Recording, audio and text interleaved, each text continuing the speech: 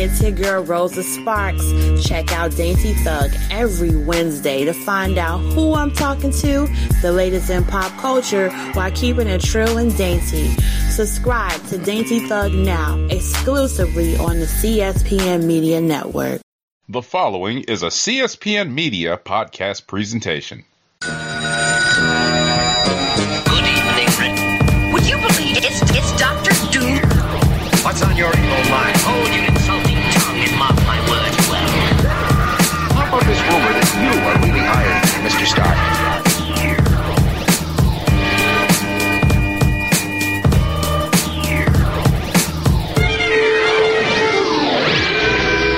Hello, and welcome to another exciting episode of the Comic Book Chronicles.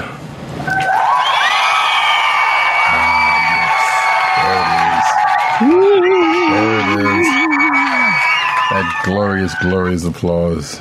I am your host, Roddy Cat, and you can find me at Roddy Cat on the Twitters, and you can also find me at Roddy Cat on, I guess, Instagram. Sure, go for it. I don't really post that much there. Also, News Nerds Need on Twitter, News Nerds Need Reddit, and of course, CP Caps on Instagram, which I'm dreadfully lacking.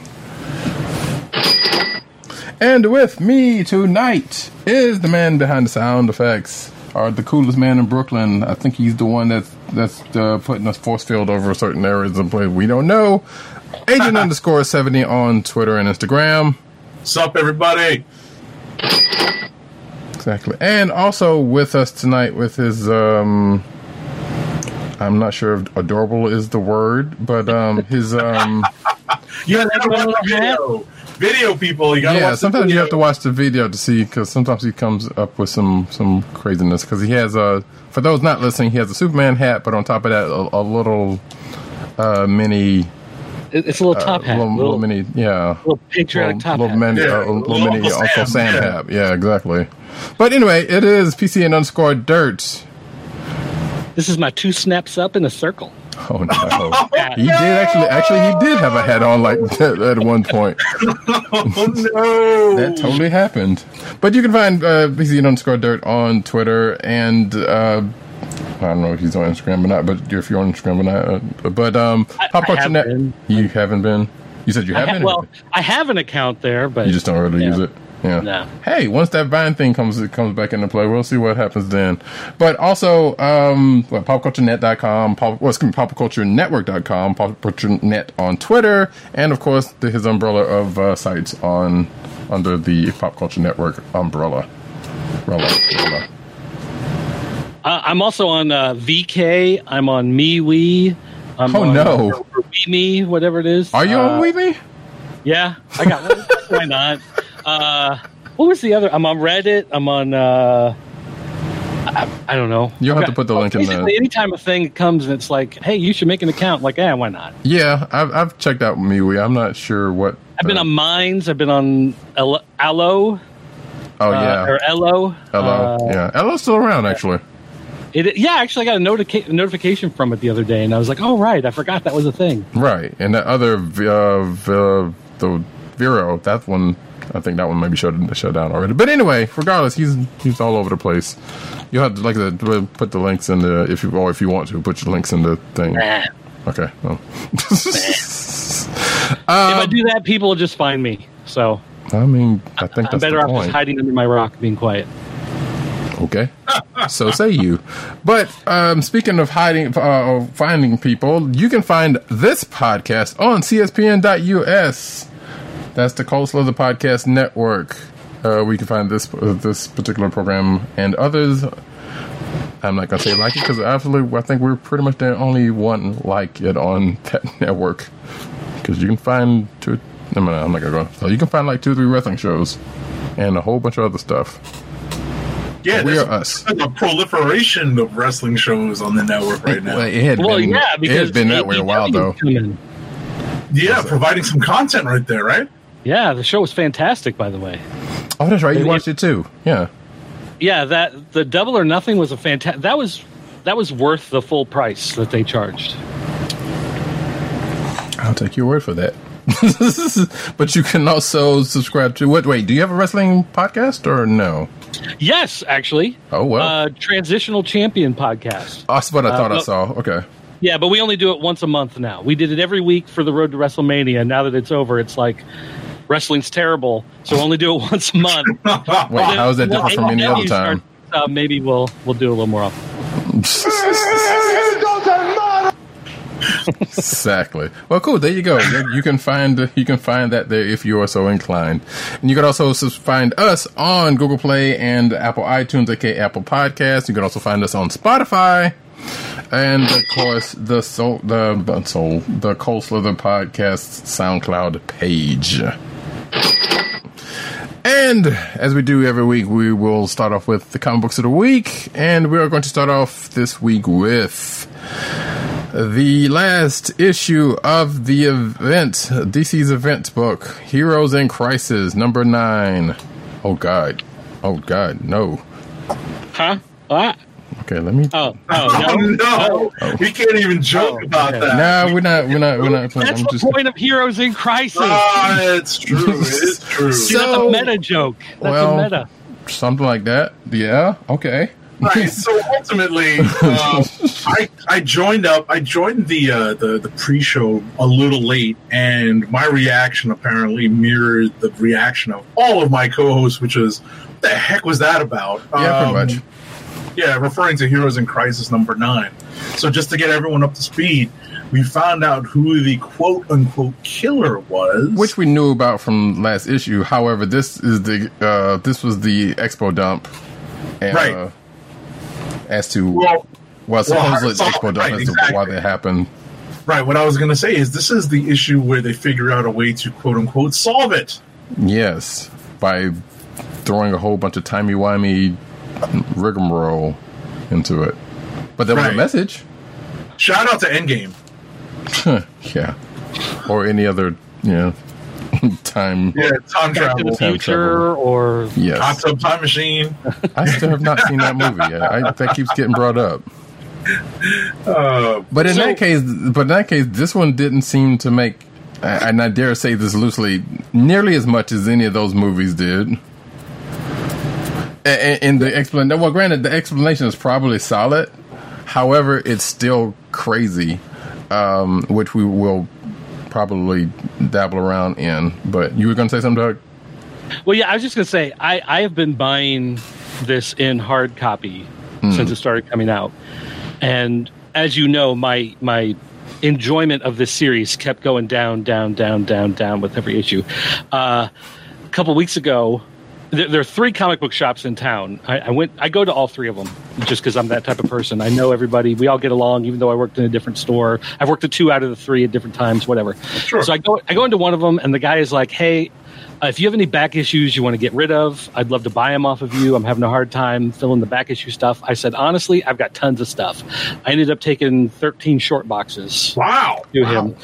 And amongst those, I put in all those copies of Heroes in Crisis. I dropped it from my pull list, and I didn't even purchase this final issue. I got rid of it. I flushed it. When we were going through the new comics on Tuesday night, sorting them and putting them in for subscribers, because I still help out with that, I read it, so I knew, what. Well, it was. I read it. I say I read it. I read it in about 90 seconds, where you're just kind of like, yep. Kind of skim through it, yep, dumb, and put it back. So, this, I'm glad this long nightmare is finally over. Mm-hmm. The dark day is now behind us. But this was, like you were saying, like, what was the point of this? This is one of those things where, like, I guess that Tom King, he, as we know, he worked for the CIA. He spent time over in the hot zone. We know he went through some stuff. When he first started doing like Sheriff of Babylon, and there was some PTSD stuff going on, and it was set in Iraq, and you were like, okay, this is an interesting multiplayer. He was kind of working some stuff out. And then you got Vision, and it's like, well, he's a robot android. How alive is he really? And then asked some of those questions and dealt with horrible things happening and how he reacts, and kind of like those episodes of Next Generation with Data, whether or not he was, really alive, whatever. And you're like, okay, that's interesting. But then he's been doing this with Batman for the last couple of years, and he did it with this series, and it's just like everything he's doing now is just, I guess it's therapy for him, which good for him if he can work through it. But at the same time, it's like it's the same one note that's getting played over and over. And with some characters, it works and it's interesting. And with some characters, it's just depressing and sad. And I guess there's a point to be made there, but I'm trying to be entertained here, you know? And I want the story to kind of make sense. And this story... It from the very beginning, you thought, well, there must be some sort of mental manipulation going on because of the way certain people saw certain stuff. And it's, no, he's just super fast. So he was able to move things around while they were looking. So they both thought the other person did it. And it felt like such a cop-out to the story. And it felt like such a weak ending for what actually happened. It's one of those where it almost felt like the DC Challenge series. It's like, you know, the one writer writes the first one and ends it on a cliffhanger, and the new writer has to come on and figure out how to get out of the cliffhanger. Right. It kind of felt like he worked his way up to like issue 5 or 6, and then just kind of went, I don't really know what to do here. And maybe he asked around and got some ideas, and oh, well, time travel, sure, why not? We'll you know, that's always a good escape. But it just felt like it died, just went off a cliff.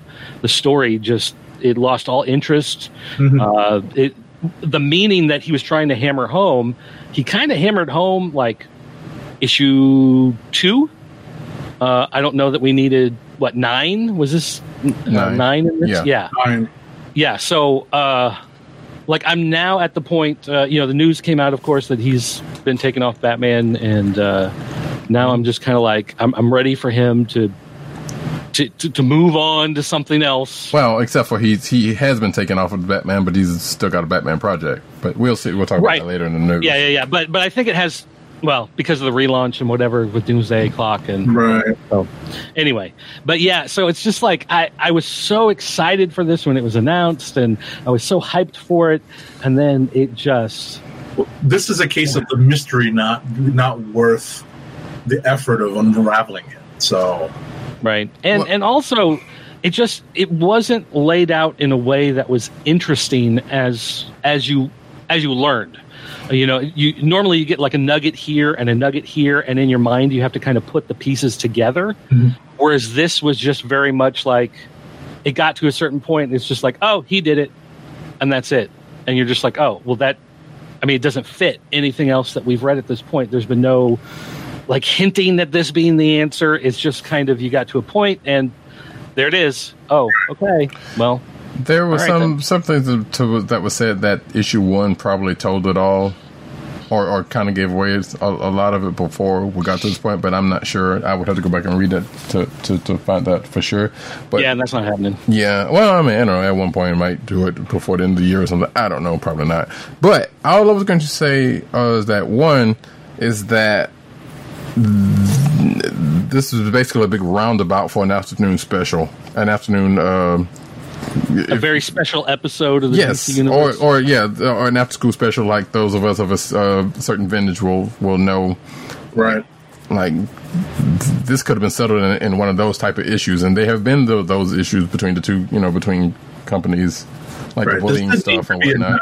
Right. This did not need to be a 9-issue limited series. So. That being said, I don't know. So the fact that we found out that it's like, okay, well, this was, it was grounded in basically the Speed Force, and there was some hints to Flashpoint, and and the like.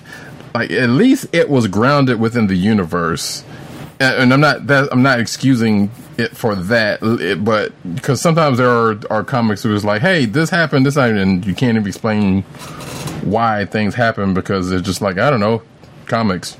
Mm-hmm. But at least with this, a lot of it ended up grounded in, the Speed Force by proxy and, therein. Without, they didn't use the Speed Force, but it basically was like speed and, being fast enough to time travel and all that kind of good mess. At least that was something that was grounded. But at the same time, like I said, we still got a good bit of timey-wimey mess. And like I said, the message, while a necessary message, especially these days and time, probably could have been like you said, handled in way less than 9 issues, probably with a very special. Well, and considering he already dealt with this, and he's really basically dealing with the same thing in Batman with the stress and the trauma, and that was what Sheriff of Babylon was all about, was dealing with the stress and the trauma and the post-traumatic stress disorder. That was a big part of that. And then, like we said, with Vision and kind of exploring the emotions of going through this kind of stuff. So, look, like I said, he's done this theme already, right? And I guess if you're not reading Batman, or if you're not read Sheriff of Babylon or Batman, I guess this is something new to whoever didn't read those. But the difference is there's a pretty Sheriff good chance of Babylon was good and Vision was good. This was not. Right. This was not very good. I just wanted to give a shout out to a particular creative and artistic decision on the part of the creative team. Clay Mann and Tom King apparently chose to depict Barbara Gordon, aka Batgirl, in the most skin-tight outfit that you could ever imagine. I mean, so, as opposed to what they did with Ivy, right? No, but I think that this is definitely of the leaving a little bit to the imagination, and I feel like we talked about there was always a shot where you're just like, right, because I think we talked about it probably like about 3-4 issues prior to this about that. I was like, wow, those are some weird angles for shots y'all chose to put in there. Like, that's all right. It reminded me of the All-Star Batman series with Jim Lee doing the super cheesecake artwork for that. For Black Canary. And for Batgirl. Right. Yeah. So yeah, they snuck a good bit in there. Frank Cho will be pretty pleased. So yeah, that was Heroes in Crisis. I don't know if anybody else got anything else to say about that, because if you didn't get what we thought about it from all of that, I don't know what to tell you. Well, that's right, because luckily I put this in my notes. So I mentioned prior to the show, I was like, okay, so do we because of what happened, like, do we have another extra Wally floating around? Is Roy still dead? Is everybody outside of like Ivy and them dead? And like, they never really explained that part, because they basically made it sound like, okay, well, everything's pretty much back to the way it was, except for. I mean, I'm not going to spoiler belt because people out there may still be reading this. Sure. But I think a lot of those people, if not all of them, are dead. I think the one character they actually brought back was Ivy because of what was explained in this issue. But I think all those people are dead, and that's why at least a version of Wally West is in jail right now. So. Right, and that other one is looping. I don't know, but sure. Running in circles, basically. I guess, yeah, sure. But again, I feel like there's probably going to be an event like 2 years from now that was like, hey, remember when this happened? By the way, we're just going to take somebody out of the loop, and it's going to be like that scene in Endgame. Yeah. So, or maybe it'll play in the Doomsday Clock. Maybe. I was about to say it's like Doctor Strange and Dormammu. Yeah, there's that too, but even that only went so far. Right. So anyway, but that is that. The Heroes in Crisis number 9. It was the greatest book of the week. Oh, yikes! And I'm being facetious. Anyway, next up, I guess since we're on an event train. Oh, actually, we're not on an event train really, because the rest of that stuff was side stuff. Did you read? You didn't read War Scrolls, did you? Scrolls. Speaking to me, no. Yes. And I know Dirt didn't. So, you know what? You guys go ahead and tackle Doomsday Clock. All right. Since we're here. This is great. I love this. He's actually not even being facetious. I love in comics.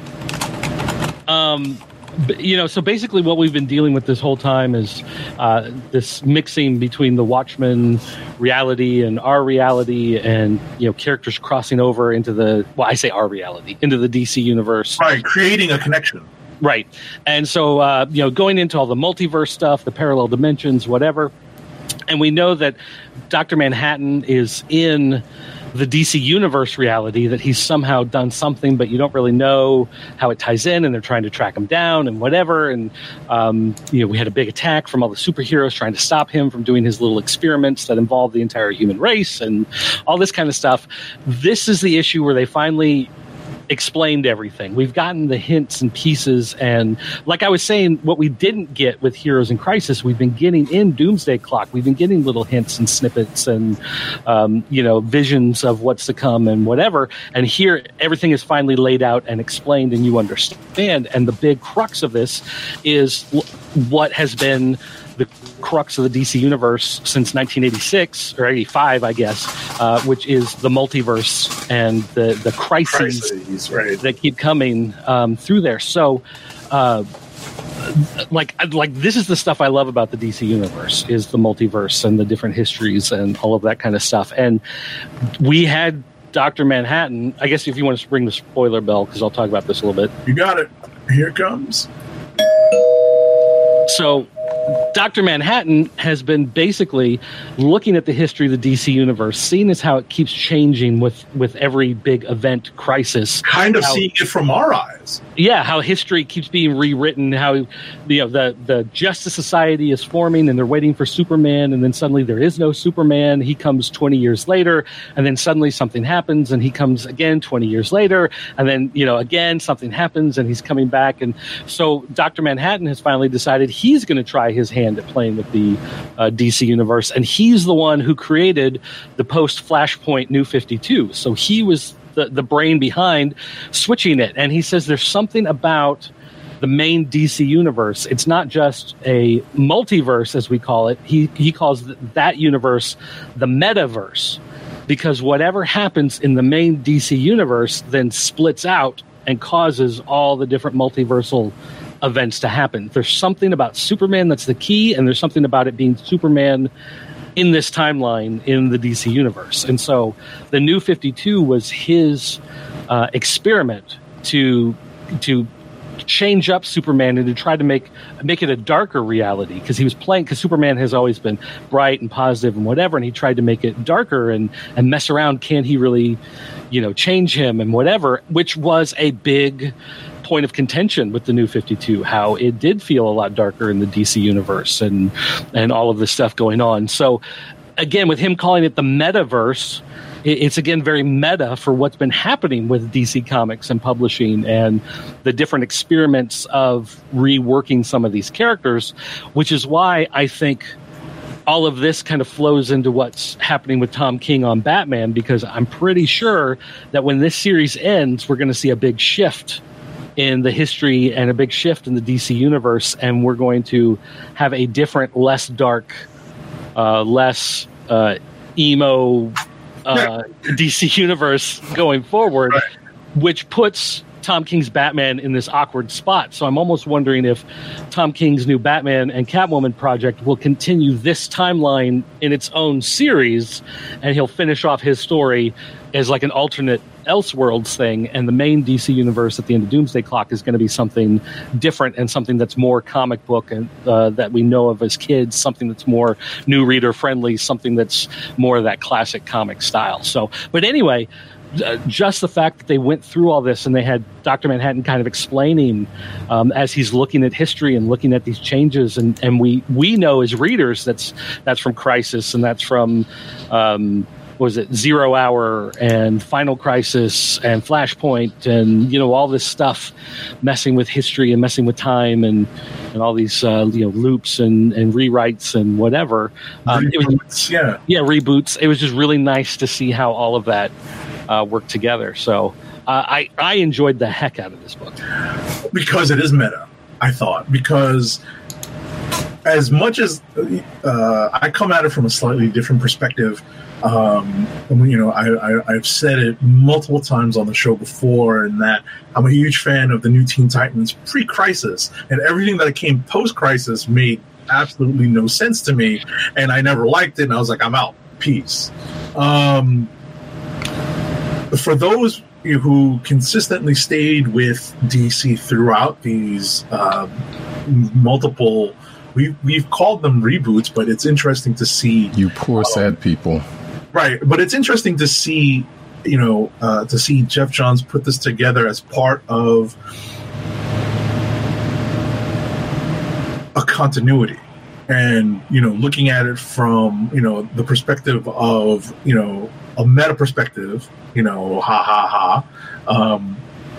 and putting it into the story. It was interesting to read, as Dr. Manhattan is almost like our proxy. Like we were reading it through him, and we're like, wait, we're actually observing it the same way over these past X number of years. Well, and another thing is that Jeff Johns, this is really like his method of storytelling is I remember the first big thing reading was when he did the Green Lantern with Parallax, and instead of it just being how Jordan went crazy and became evil, it's like there was this corruption, and the corruption was actually Parallax, and he made this giant mythology out of it.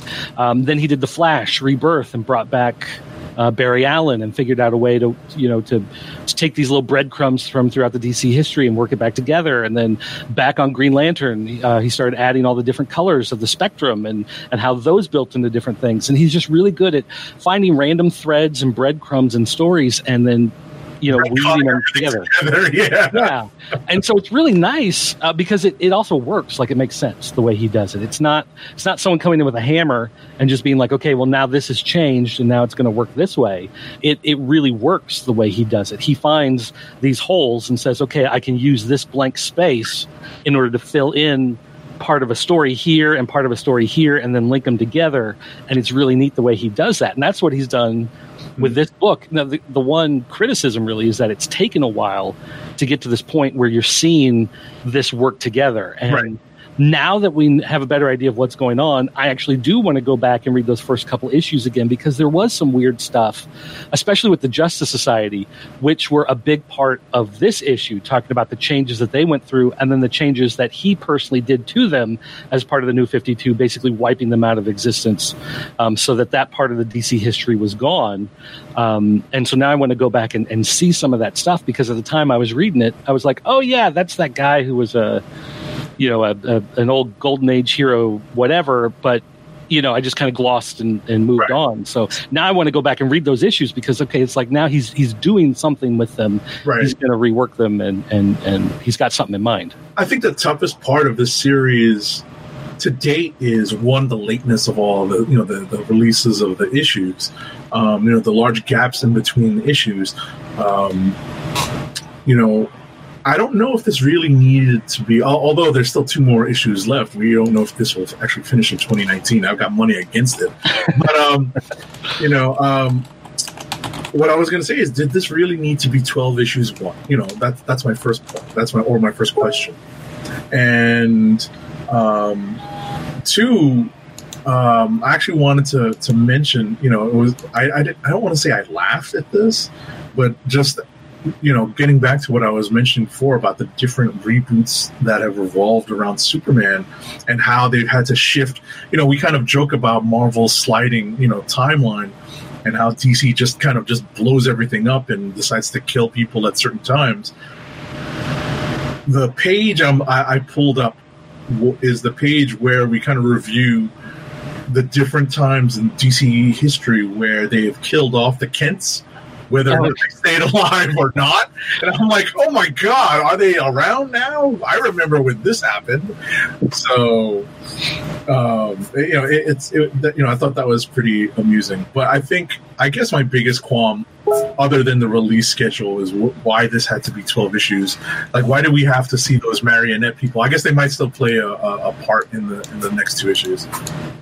Yeah, and again, that's kind of why I want to go back and read it, because I'm wondering if if there's something I missed with those characters, because they do seem kind of random, just thrown in there for no reason. So maybe there's something, there's a thread, that dropped with them that maybe is getting ready to come back in one way or another. So I'm not sure. So yeah, exactly. But again, I think part of the reason why he wanted it to be 12 was just because of Watchmen. Watchmen was a 12. I was going to say that. If you didn't bring it up, I was actually going to say that he wanted it to match. And you could tell, of course, by the way that they do the cover art with the name along the side and on the back. They've done the clock with the blood and right, and the kind of decompressed storytelling, like in some issues. Right. But this one, for being 10 issues, at this point, 10 issues along, I'm much more excited and still looking forward to 2 more issues, as opposed to Heroes in Crisis, where we got to like issue 4 and I was ready for it to be over, and we still had 5 more to go. I wish we had. We do have recordings, but we actually sometimes never talked about issues like 3, 4, 5, 6 of Doomsday Clock. We're just like, oh, this is awful. The only time we've talked about it is the fact that it keeps getting pushed. Right, there was a point. No, but there was a point where was it issue number 8? I think it was where Dirk came on and said, "All right, you don't have to have read anything before this. This is where you start." So that's kind of that's the advice I followed. So now I am, I'm current, and it feels like I didn't miss anything in issues 3, 4, 5, 6, or 7. Yeah, and again, it may not. It may have just been some red herrings he threw in there to tease you along, right, to get you to go along with it. So that's always a possibility. But again, I like a lot of the stuff that Jeff Johns has done with a lot of these different characters over the years. He really dives into the history, and he really, like I said, grabs those dangling plot threads and those breadcrumbs of a storyline and figures out how to work them together into something new and different and exciting. So I'm really, if the last 2 issues aren't a complete letdown, right, then this is going to be one of my favorite stories in a long time. I gotcha. And I definitely understand, why. I did appreciate the fact that we were almost reading it along, kind of over Dr. Manhattan's shoulder, right, kind of experiencing it because he was living our experience. Well, and I guess, part of it's also, I'm not a huge fan of the Watchmen and the Watchmen universe. So when it first started, it's like, okay, that's kind of interesting, but then it kept going with some of those characters and some of that stuff, and it's like, because I actually like the Charlton characters more than the Watchmen characters they were morphed into. Right. And so I always, every time I read Watchmen stuff or look at Watchmen stuff, I'm always like looking at the, Squadron Supreme version of characters, not the characters I actually want to be reading, Right.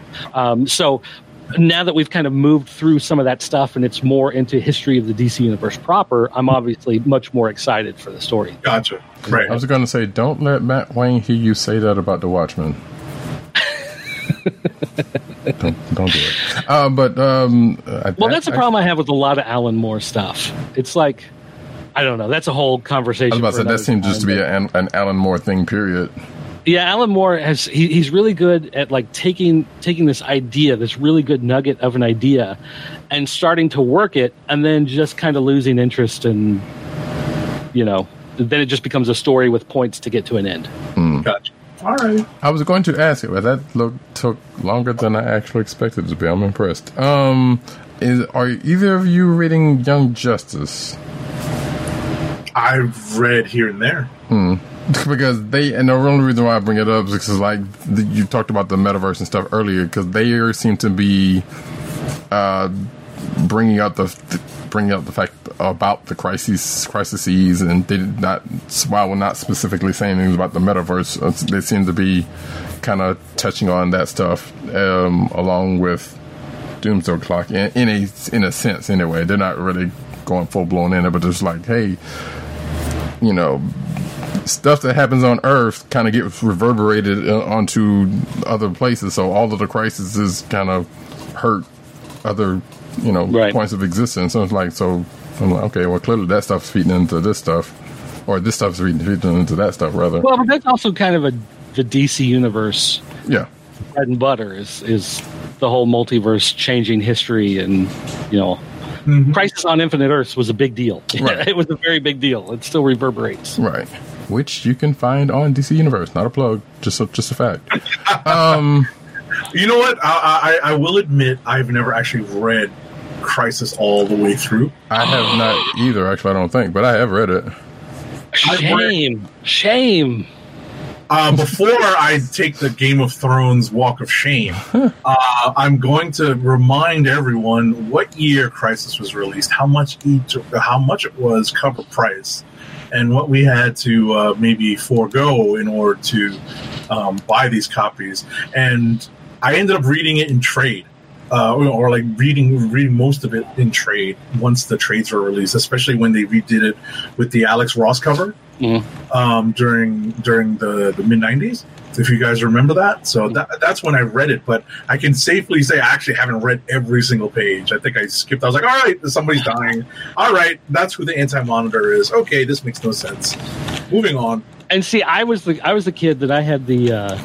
I forget what company did it, but there was another comic company that did the official index to Crisis on Infinite Earths, and it was 2 issues, and it pointed out every character, it pointed out what Earth they were from, it pointed out how they changed throughout history, all of this stuff, and you could go page by page. It was almost like a reference where you look at, like, here's the page in Crisis, and then you look in the index, and here's all the notes about all the characters that appear. It was on the basically page. that big board with the string and the thumbtacks. Right, and I remember I was digging through all the boxes at the comic shops, everything that had the Crisis on Infinite Earths tie-in, and it's like, yep, buy that. Buy that. All right, well, it's pretty cool that we can actually speak about Doomsday Clock in relatively positive terms after many months. Well, we'll see what happens after these next 2 issues come out. Not finishing in 2019. I'll take that bet. That'll be a gentleman's dollar bet, and we'll see if it finishes. And we'll make it a slap bet in 2019. Oh no! I haven't been on the playground in a long time. What's that? The slap bet is if you lose, the other person gets to slap you across the face as hard as they can. That's terrible. And you won't, and they can do it anytime they want to, so you'll never see it coming. Yeah, it's a dollar bet. Shout out to How I Met Your Mother. Moving on. What's next? Yes, so I guess to round out our event stuff, we can go ahead and get some of this stuff out of the way. You, Agent 70, read WarRealm, Spider-Man League, and the League of Realms. I did. It was a very pleasant issue to read, and I don't mean that lightly. This miniseries follows Spidey leading what's left of the League of Realms into a mission to take on the Angels, who have basically conquered the majority of the African continent. And Spidey has done his best to convert one of the Angels who has been a dissenter in the ranks. The leader of the Angels sided with Malekith and basically alienated this one particular character, and Spidey, through diplomacy, was able to convince this character to switch sides, and that's the crux of the story. It's really not the best, shoot 'em up action comic. It actually has a lot of heart to it, so I really appreciate that this series has that in it. When we kind of look at some of the other War of the Realms tie-in books, this brings about a curiosity because, as we know, Spidey. Well, obviously, this is I don't want to say ploy, but that's probably the best word I have right now to get Spidey in a War of the Realms book of his own, quote unquote, and not have it be in his what's going on in his books. Which I guess it works out. Like I didn't read this issue just yet, but the reason why I bring that up is because we also know that he was or is or at some point will be in Jotunheim with Cap and the rest of that team, which had me thinking like, okay, when does this happen? This happens after he's already come back from that mission. But after that, that's when. So, which means it was before Avengers Mountain got attacked. Because after they came back, Avengers Mountain got attacked, and everybody, or a lot of people. Right, he's already off. Right, he's off. He's away while the mountain's being attacked. Okay, so it didn't make it seem that way when that. But I guess that makes sense. Okay, you're off the hook on that one. I'm like, I don't know why I was on the hook in the first place, but okay. Because, like we said last week, there's some of these books was like, okay, the timing of these things are kind of weird as to when this stuff is happening. Like, yeah, you see the hooks, but at the same time, there are a couple of issues and a couple of books are like, okay, I don't when this is how is this happening? When is this happening? Kind of situation. But yeah. But speaking of, if you're done with that. WarRealm War Scrolls #2 I'll talk about real quick. So really the final points of these are, and we'll get to Thor next. Sure. I know you read that one. But wait, you read Fantasy 4 also, didn't you? Yes. Okay, good. That was a great issue, by the way. We're going. Yeah, it was pretty good. WarRealm's War Scrolls #2 basically is 3 little short stories. The one main story has to do with God-powered Daredevil. So after the events of last issue where the Kingpin gets kidnapped by Malekith, gets slapped around in this issue a little bit by Malekith, and of course Kingpin, being the person he is, uses the situation to his advantage because Malekith wants information on Daredevil, and of course Wilson Fisk said, I'll do you one better, I'll kill him myself. But he's the Kingpin, so he's going to be playing both sides against the middle, so to speak. Actually, he doesn't, because actually he gets a sledgehammer and goes to fight Daredevil, but then ends up turning it into his advantage media wise, as politicians seem to do. So outside of that part was a pretty decent one. And then the other 2 stories are like, well, there's a Doctor Strange story, like right after he does the spell that sends everybody to Avengers Mountain, and pretty much what he does in between that time. And that one was okay. It's like, okay, well, that wraps up his little thing on that. And the last story is, well, basically, one, we find out why Loki wears horns, and it has to do with Odin, which will take us into, which doesn't have anything to do with Thor 13, but it comes up there anyway. And he goes to Wiccan for not necessarily some advice, but he's trying to recruit him, or trying to recruit his future self as the Demiurge, when things pop off. And of course, this one is leading into what happens to him at the end of WarRealm #1. Because, he and Wiccan have a little conversation at a drag brunch. And Wiccan kind of lays into him a little bit, because obviously they have history of being in the young ventures together. And then it kind of goes off. And then War of the Realm 1 happens, where Loki gets eaten. And, a little sad little note there, but it, obviously we know that didn't stick. So that's pretty much that. So I don't know how many other more issues in it, but like I said, the main story of this is the Daredevil stuff, and then they'll just have a couple other side stuff to it.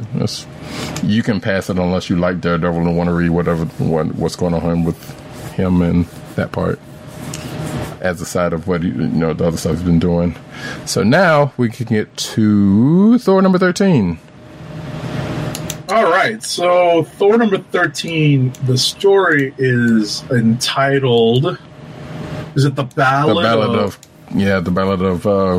Kull Borson? Yeah, the Ballad of Kull Borson, God of Fear. And boy, is it.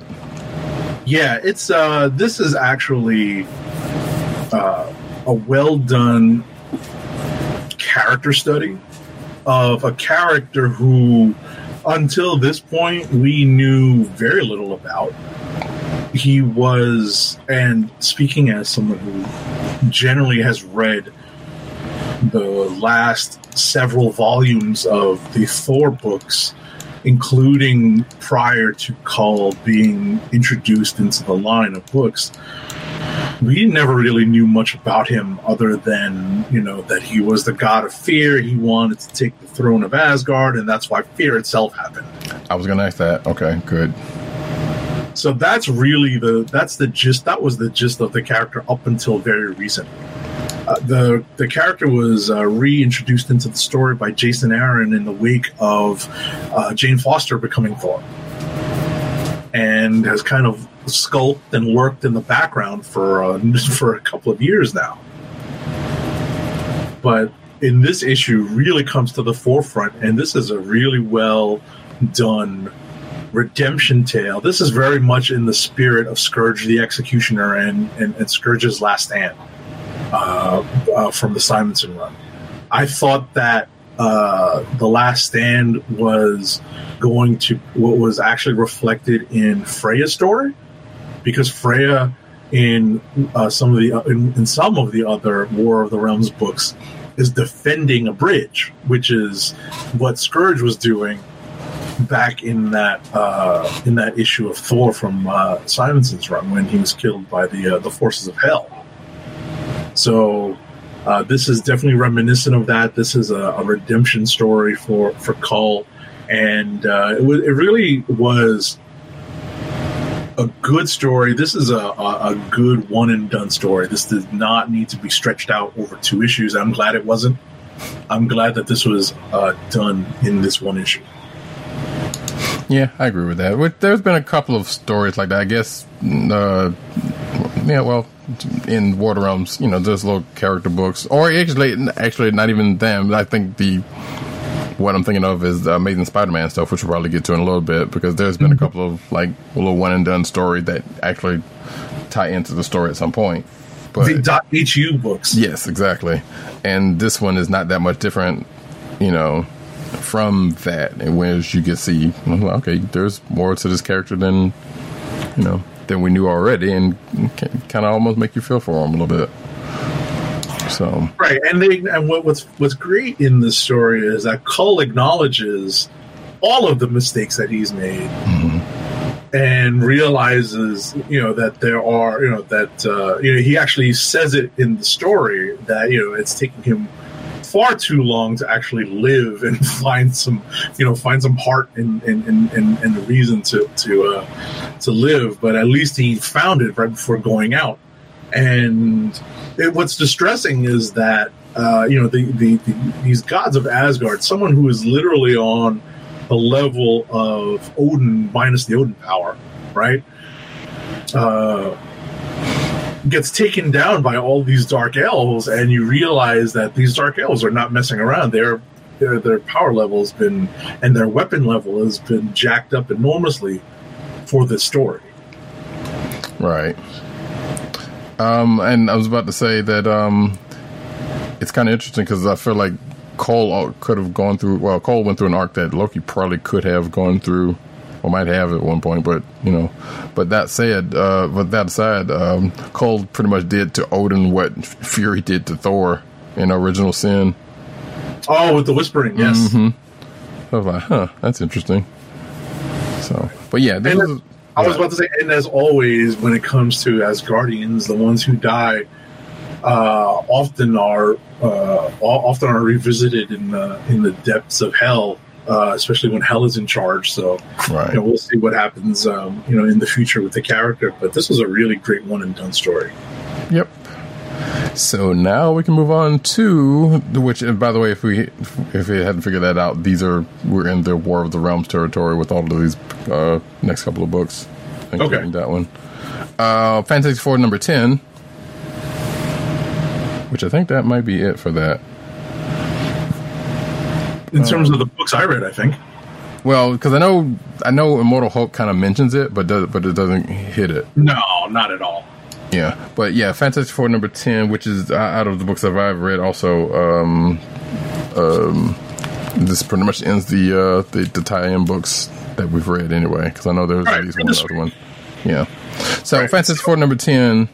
The team's back on Yancey Street. They're basically, it's some little downtime. Teens are being teens. And by the way, you did some stuff while we were away, so now the punishment is being dealt out Right, and I'm glad they never glossed over that this is a direct follow-up to the events of recent issues. Mm-hmm. We get a cameo, well, actually not just a cameo appearance by Moon Girl and Devil Dinosaur, which I thought was a cameo going into it. It was like, oh, look, they just happened to pop up because obviously they're on Yancey Street while all this stuff comes up. And then Block Party happens. Franklin just out of nowhere, because that tends to happen. And of course, that was pretty awesome. Yeah, that was pretty cool. But before that, I think that was old school. I was gonna say that is old school New York right there. You don't see that all that often. You see it once in a while, but right. I have to say that this was something that has not yet been addressed. We're 10 issues in, and I think the FF, because of the events of in Latveria and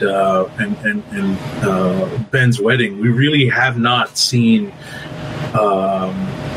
and this is the perfect time to do it. The effects of the FF relocating to Yancey Street, and this was a great issue in which we got to see how the neighborhood was maladjusting to their new neighbors. Right. Which, spoiler alert, Yancey Street is still Yancey Street. Right. But yeah, like I said, there were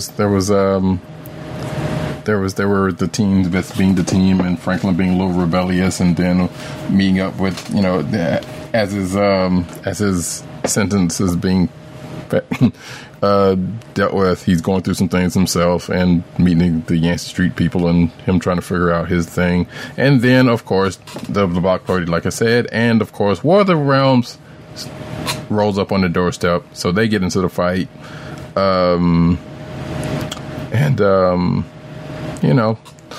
That pretty much says, well, gets them to now. I'm assuming going to be in the main book at some point, probably the next issue. Now that they're in the fight, because they wouldn't just leave them to their own book. But we also, at the end of this issue, get, I guess, another street level team of FF. Some would say the Future Foundation. Right, that might what I was going to attacking the block. Right, I'm glad that you mentioned that, because I think this might be the ground level of the Future Foundation. Yeah, that's what I was thinking. Because the beginning of the issue is a reference to where the majority of the former Future Foundation is right now. They're all in space, right? And that's clearly referenced and is a story point in the issue. At the end of the issue, we finish with a little bit of a splash of the two Richards children teamed up with Moon Girl and Devil Dinosaur to hold down Yancey Street against the forces of Malekith. So, right, much like Moon Girl and Devil Dinosaur did with Ben and Johnny before everything, in her book a while back, before the rest of the FF came back. Right. So this is definitely, I think this might be the start of, I don't know if they're going to have Lunella join the Future Foundation, but they're probably going to be working together. Right. Tying in maybe? Possibly. Yeah. I mean, I feel like at this point, that's probably something they may, I'm a few issues behind in her book. They'll probably mention some of that there. Right. If anything, and yeah, if she does happen to be in that Future Foundation book, then probably an appearance, not necessarily joining. So, but this was a pretty good issue, and like I said, as a tie-in issue, it was, that was a misspelling. Hey, it didn't get too crazy with it. So that being the case, we will move on to, I think we may have like one more book, and let's flip back, because I know you both guys did this one. Superman Leviathan Rising.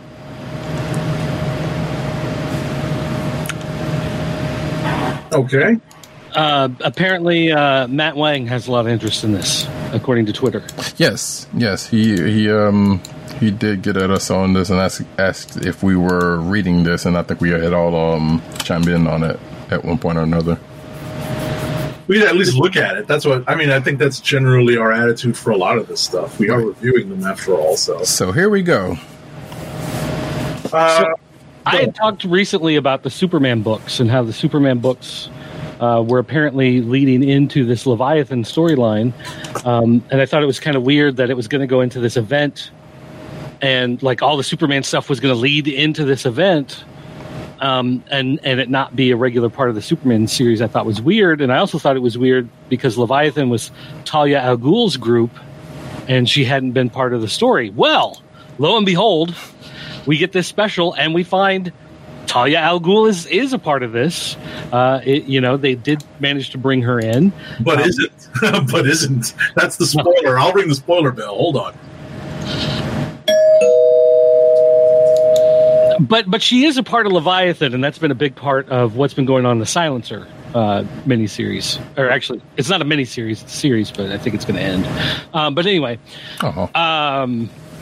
so Leviathan, we've got this group, this like criminal underworld group, and it has gotten involved in everything from like the Cobra cult to the DEO, which is was the Department of. Is it extraterrestrial? Something like that, yeah. Something, yeah, anyway. Organization, yeah. So it's like from these government groups to even like the villainous cults, whatever. Leviathan has been weaving in and out of all this stuff. And the story that we got basically was they kidnap Clark Kent to try to get to Superman, which you would think, well, obviously Superman's just going to attack, except they put kryptonite on Clark Kent so that when Superman comes, it'll make Superman weak. And that, of course, makes Clark Kent weak. And thus we have our conundrum going on here. But this was one of these stories where there was a bunch of stuff that had been going on in Action Comics and some things in Superman comics, and they wove those together into this. We got...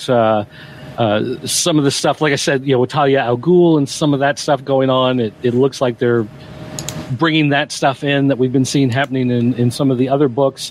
And then right in the middle, we get this weird 5-page Jimmy Olsen story, which is like a throwback to the old Jimmy Olsen 50s and 60s crazy stories. And this one, oddly enough, involves the Red Lantern cat that vomits blood on people. So if anybody remembers reading the Red Lantern series, you get a throwback to that. So it's just like this weird mix of these. I was going to say, if you watch The Hangover, it's basically like a very compact version of The Hangover. Or if you've played Injustice 2, where that cat actually is in there. But I was going to say, not just is that story weird, but the fact that story's in this mix, and the mix of everything in this special is kind of weird, because this is a special before the miniseries kicks off. So this is the special for people who haven't been reading a lot of the Superman stuff, don't really know what's going on. You can read this and kind of get caught up on some of that stuff without having to go too deep into reading that stuff. So it was a weird way to bring all this stuff in. And we saw there's actually there was a scene with Superman, and I think his name is Mr. Bones, who's basically a skeleton, but he works for the DEO. And there was a conversation between the two of them in the comic, and then this shows two people standing nearby while that conversation was going on, having a different conversation in the back, and with Supergirl involved and all this stuff. So again, it's just one of these weird, it's almost like a sampler of the DC universe, but tried instead to be put together into one coherent special of all these different characters coming about. And it was, like I said, it was weird, but it was really entertaining. I mean, even if you don't really know 100% what's going on, at least it was interesting. And we see more. One of the things I was complaining about with this Leviathan guy who's coming in to take over the Leviathan group is that we don't really know anything about him. He's just been kind of hinted at here and there in a couple of comics. So this put much more of a spotlight on him. So we see him a little bit more. He talks more. We see his personality more. So we do know a little bit more about him as we go into the event, which I think is something they really needed to do. I was lamenting that a lot last week, so I'm glad to see that they've done something with that. But I'm still just kind of at this weird spot where I'm trying to figure out what exactly is this story going to be about, other than a villain in charge of a villainous. How is this not just Cobra Commander and Cobra taking over and fighting the Joes? Like, there's got to be something more to it other than the fact that he probably has some sort of superpower. And I'm trying to figure out what exactly that hook is going to be. But I'm much more ready for the event now after the special than I was last week when I got to the end of action and it was just like, to be continued in the Leviathan event. Is this tying in with Supergirl? I haven't read Supergirl in a while because they switched with a different writer, and it's not. I forget who it is, but I remember seeing that writer on it and being like, "Meh." So I have no idea what's going on in Supergirl. I bring that up because well, I do know in the comic in the New 52 when they read it the first time, yes, Kara was living with those two people as her surrogate parents, as her cover story. Right.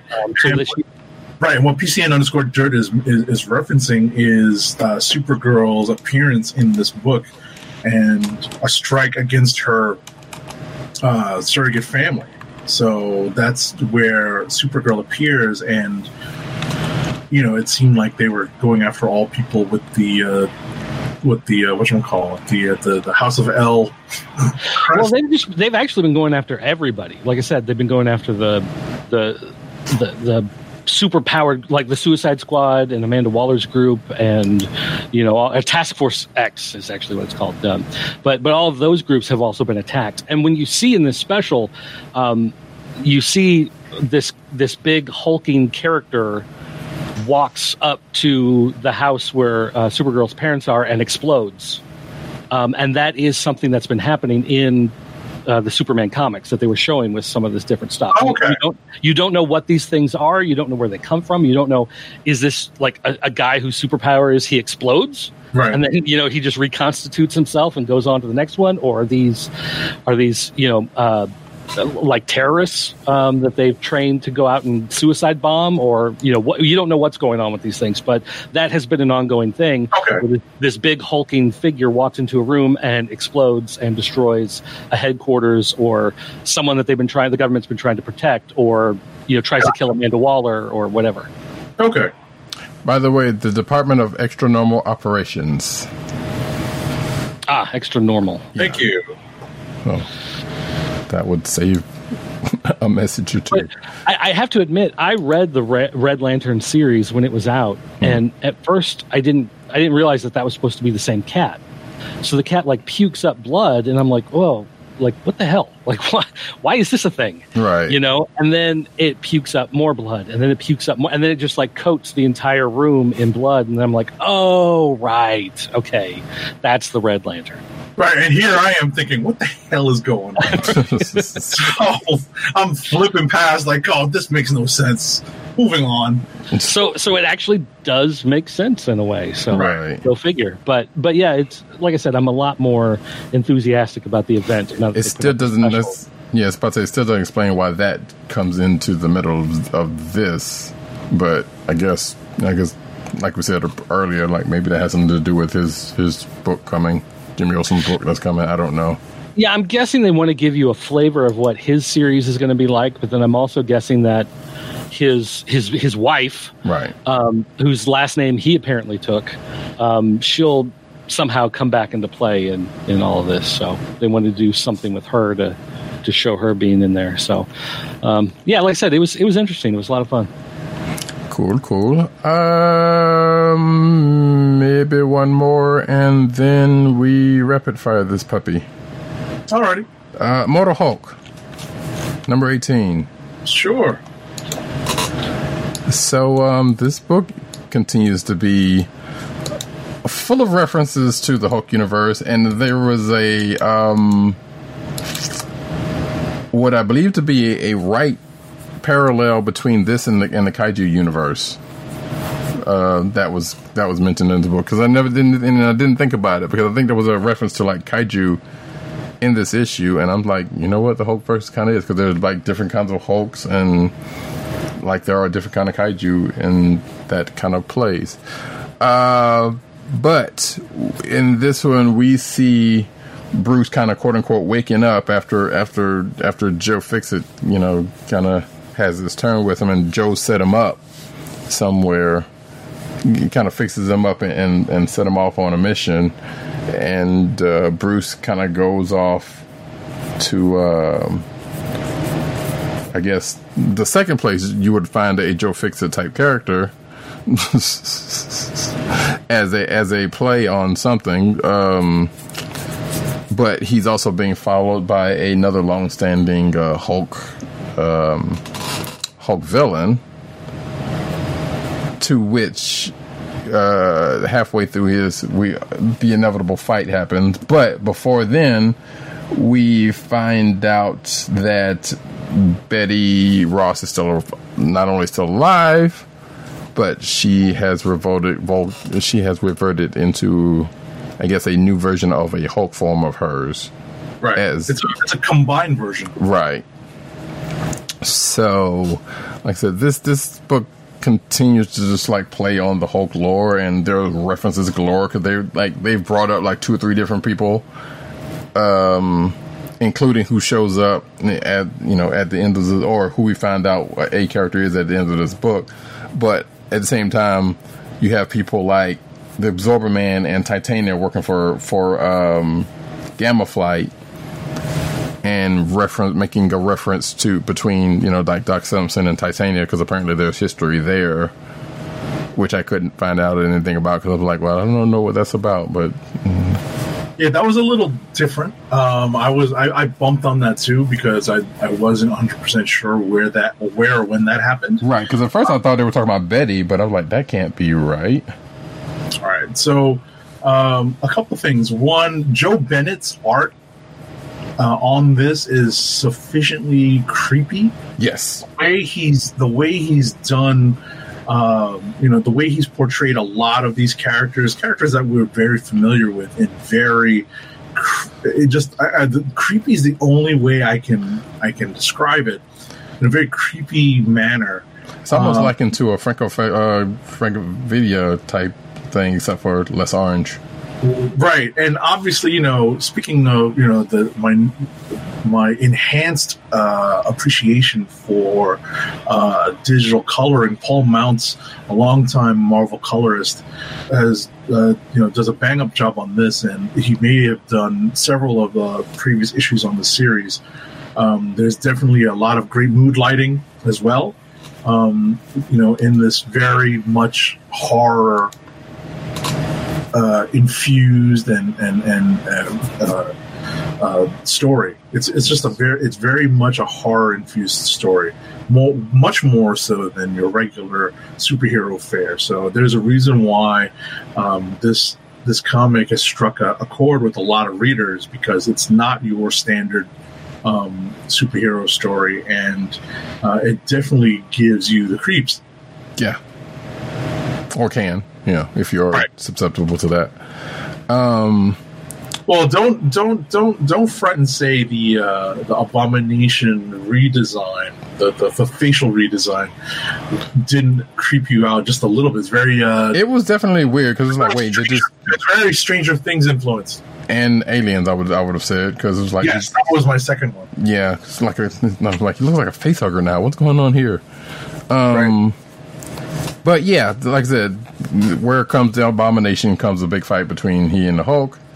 But what we don't know during the course of this fight is which the Hulk tends to mention. He was like, well, is it Blonsky or is it somebody else they got? And which was a key telling, that Hulk is kind of up on things, because it was like, well, he's very observant.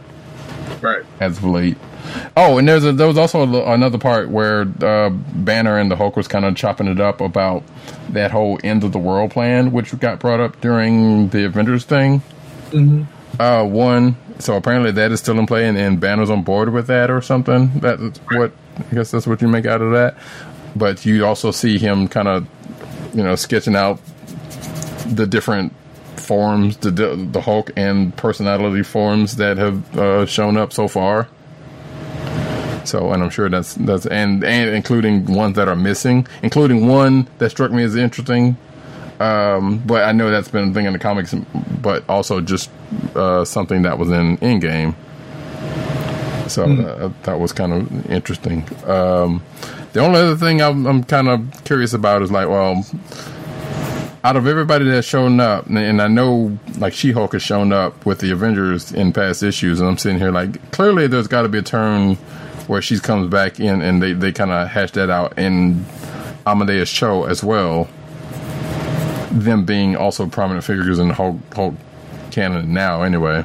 Right. Or at least as far as Amadeus is now, but obviously She-Hulk's been there for a while. So I'm kind of curious as to when they're going to show up in this. But outside of that, hey, this is still another pretty great issue with some twists. This is drawing people in. You know, people are picking up the trades. It's definitely worth catching up on. Right. And the last thing I'll say is like there is a missing person that ends up coming back, who's also tied very deeply to the Hulk lore at the end of this issue. So, alrighty, check that out. I believe unless somebody else has got something else, we can go rapid fire. No, I'll spin it up. Dirt, are you all right? Okay, hit it.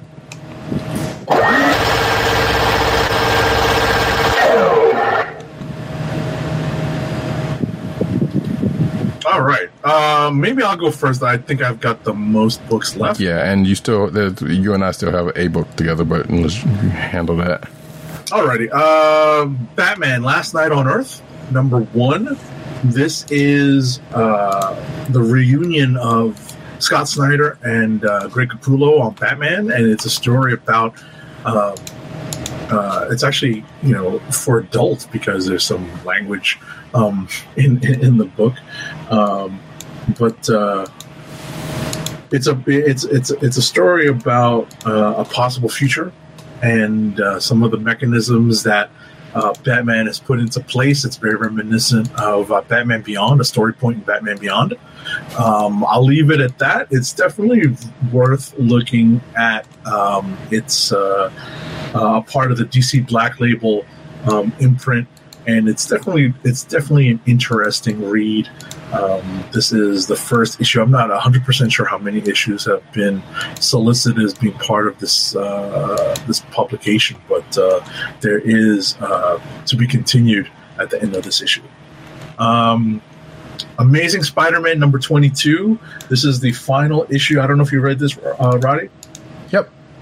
Okay, so this is the last issue that we have in common.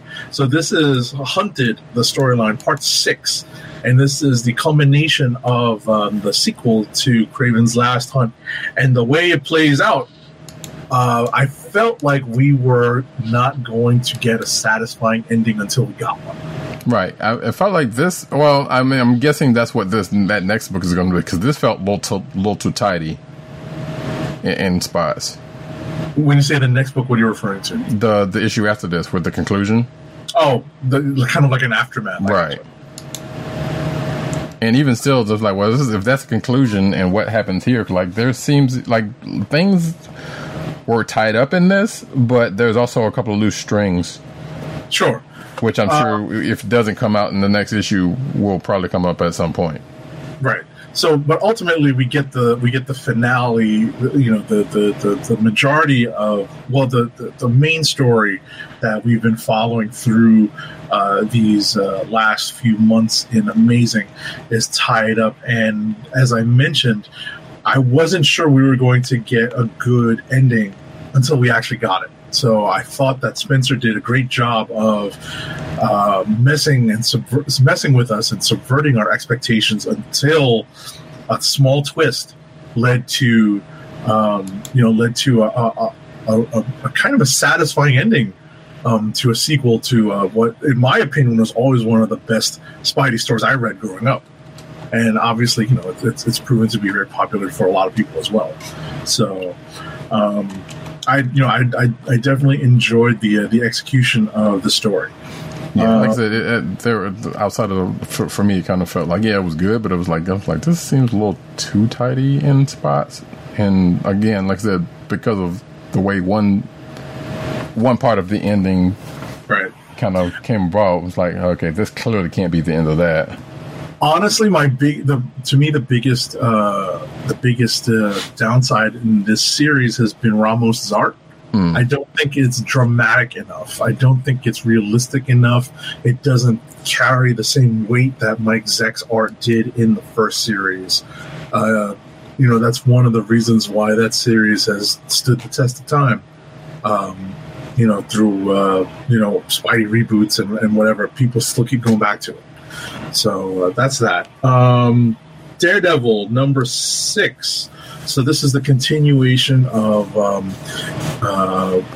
the aftermath of Daredevil kind of hanging it up for a little while, and we get to see all the ramifications of that and side effects that happen in Hell's Kitchen and the police precinct that patrols Hell's Kitchen, and Detective Cole North, who was basically Mr. Anti-Superhero, Anti-Vigilante, and we're getting to see a little bit of a comeuppance for him in this issue. We've started to see it in previous issues, but it's really come to the forefront in this issue. So we did Doomsday Clock, FF, Immortal Hulk, Magnificent Miss Marvel number 3. You didn't read that this week? I did. Okay, so that's another book that we had in common. We can just discuss this very quickly. This is the follow-up to the reveal that Kamala is being tested, and she is somebody's only hope. And eventually Kamala and her parents are transported off-world to a place where things are not as they seem. Right, which I thought happened faster than I expected it to. Oh, right. Definitely. But I'm kind of glad it did, because I think the crux of the story isn't with that, but with the, what did her mother say to describe him? It was a great line. The shirtless, muscular man. Shirtless man. Yeah, that was a great.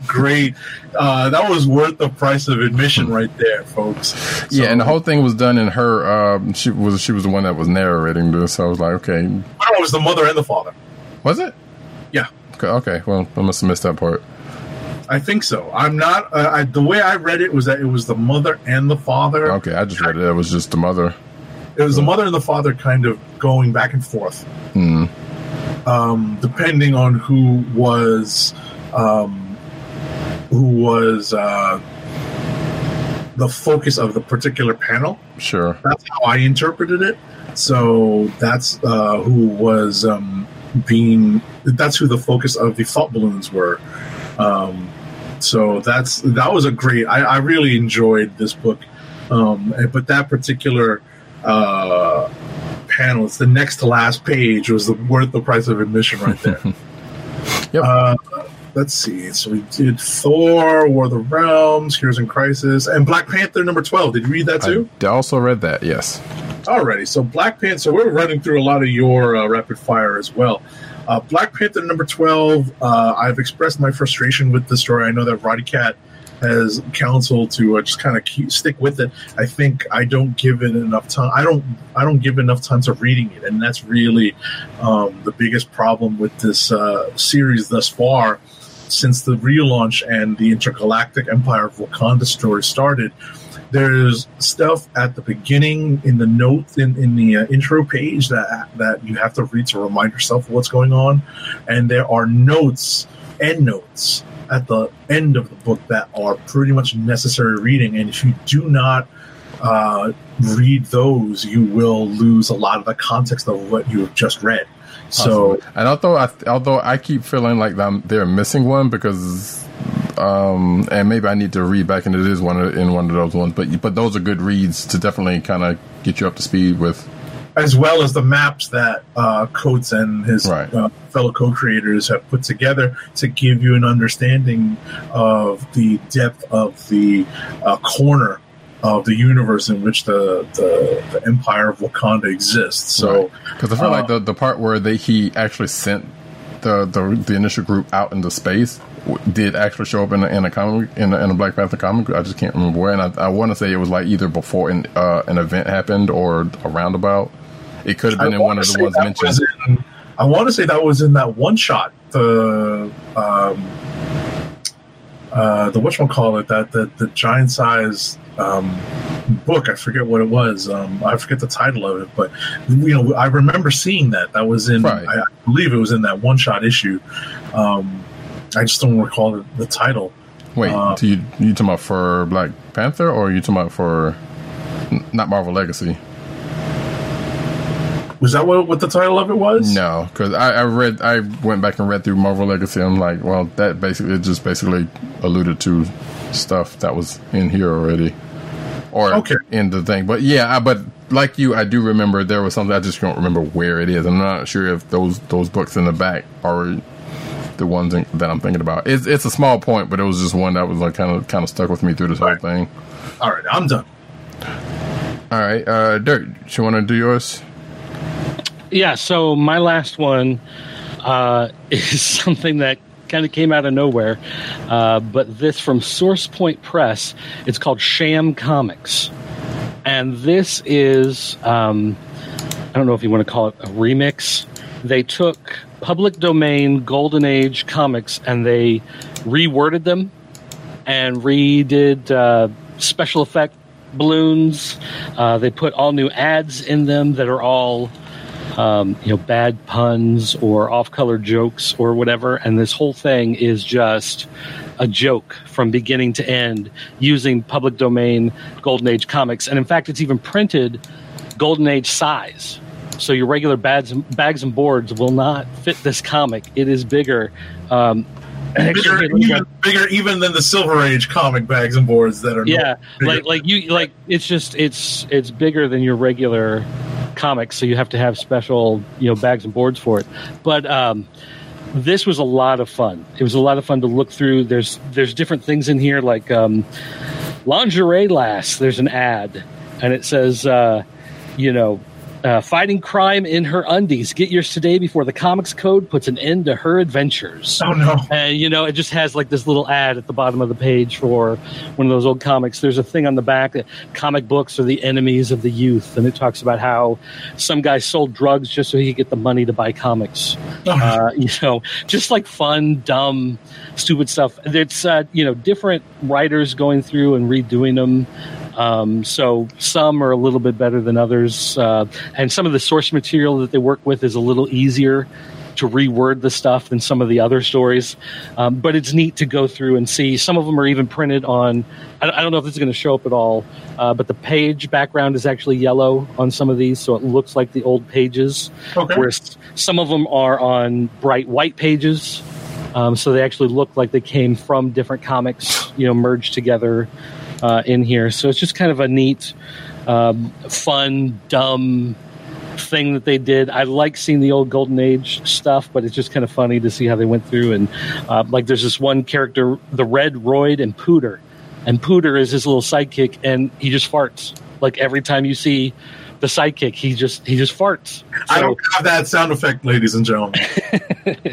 But this is originally published in WoW Comics 64, 1948. Wow. And they even have the credits. They track down the original writers and the artists. Originally published in Smash Comics 32, March 1942. So it's just kind of, again, this is a, it's a nothing. It's just a fun little gag thing to have laying around, but it's neat. I love the look of that classic, 40s comic. Everything was Action Comics or Adventure Comics or Jungle Comics, and this is Sham Comics. And it's just fun to go through and just see new stories using the same old Golden Age public domain stuff that's already out there. Sure. So it's a neat idea, and I give him kudos for that. Or kudos. Pudos. So moving right along, I only have one more book, and that is Transformers number 6. And in my notes, I basically say that there are times reading this book where I'm wonder where in the world in time that it is being placed, because it seems like it is before the stuff that we know, like well before the stuff that we know, and possibly well before the stuff that was in the last few volumes of Transformers books. But then, I don't know, there's like 1 or 2 pages in here that just kind of make me think, I was like, wait, maybe this is afterwards?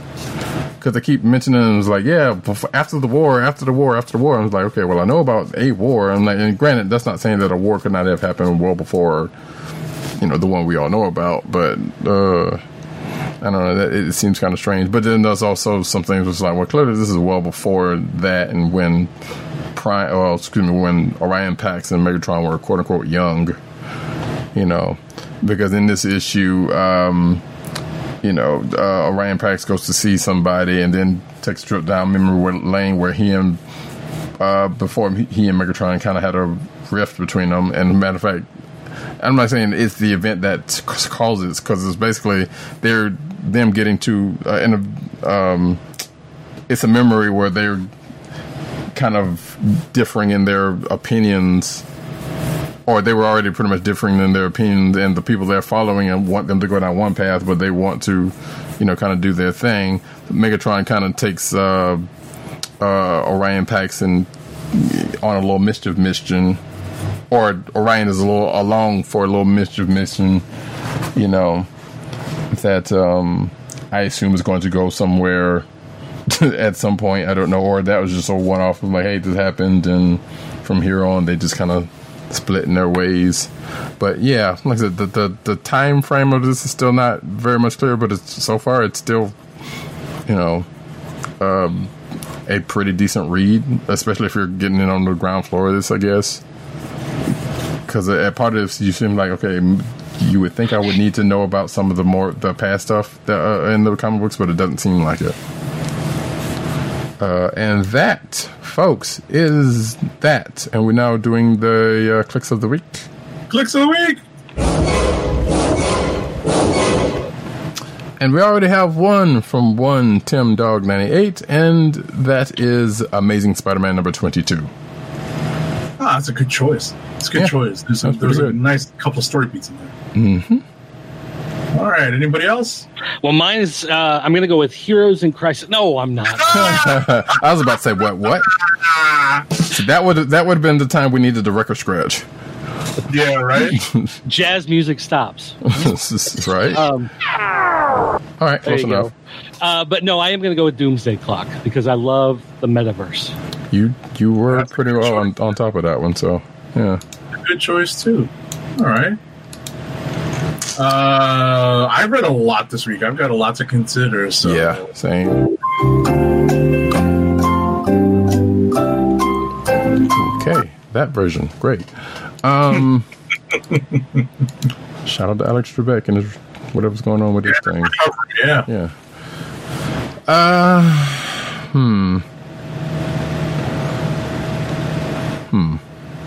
Yeah, exactly. That's why I was playing it. I was willing to let it play. I'm kind of stuck because I really did read. It's funny that Tim Dog 98 was contacting us, and while it was kind of a light week in terms of books, it wasn't light in terms of what I was reading. A lot of what I read actually was released this week, due to the holidays. So I had plenty to read this week. And there was still a couple of them I didn't even get around to. Right, and throw in some of the DC books that I wanted to get to. Kind of gave me the impetus to get through a lot this week. Like Dog I really Days enjoyed of Summer. a lot. What was that? Dog Days of Summer. Right. Man. I'm tempted to go with Doomsday Clock number 10 as well, but yeah, I get the thumbs up from PC. Double thumbs up on that one, yeah. Because I did enjoy as we elaborated on during our conversation. Like I enjoyed some of the panels. Like, look at how many times they've killed off the Kents. You know what? I think I'm going to go with that. Doomsday Clock number 10. Even though, shout out to Immortal Hulk number 18 and definitely Thor number 13 as well. Yeah, Immortal Hulk definitely. I'm thinking I might actually go with Black Panther number 12 because we are finally starting to get turn the corner on this. I know we've probably said that a couple of different times in the past, but this is the definite turning point, right? And him starting to get back to Earth, and the pieces are getting back into place for that. So there we go. Alrighty, yay! And I guess, hey, Dirt, did you get anything from Matt? What do you mean? Did he send you anything? Never mind. I guess not. Okay, never mind. oh, did he send out boxes again? Yeah. Yeah, he's cleaning. He's cleaning. No, I missed out this. I guess I wasn't on the show that week, so I didn't get to put in my request. You want to do an unboxing right now, real quick? Yeah, really quick. I don't know if you want to stick around for that or no. I can hang out for a minute. So here is what the hell? What Matt sent me. This is a book called Voyage to the Deep. It is an IDW book, apparently. This is a remake. So in the early 1960s, Dell's Comics inspired by the successful hit movie Voyage to the Bottom of the Sea, and they recruited legendary comics artist Sam Glanzman, himself a Native veteran. So I'm just opening this up, and this looks like Cthulhu, by the way. So I don't know. But right. Yes, as you can see, this is a hardback book, and I'm guessing these are reprints. If not, it's damn good stuff. Yeah, it definitely looks like an old comic. Mm-hmm. Yeah, that's cool. So there's that, and there's also, I feel like there's a definite theme going on here. I don't know why. Midway, from the pages of Combat, that's something I keep seeing on Comixology, those Combat books. Also, Sam Glanzman. So again, there's a I don't know what Matt was. This is the corner of the office dedicated to historical wars. Clearly, because I got some of that stuff too. I don't have ready access to it. Right. It's downstairs. But, gotcha. And actually, he must have sent. Oh wait, hold on. Did he send 2 copies of that? Oh no. Okay, because there's another one called Dunkirk. From the pages of Combat. So again, Sam Glanzman.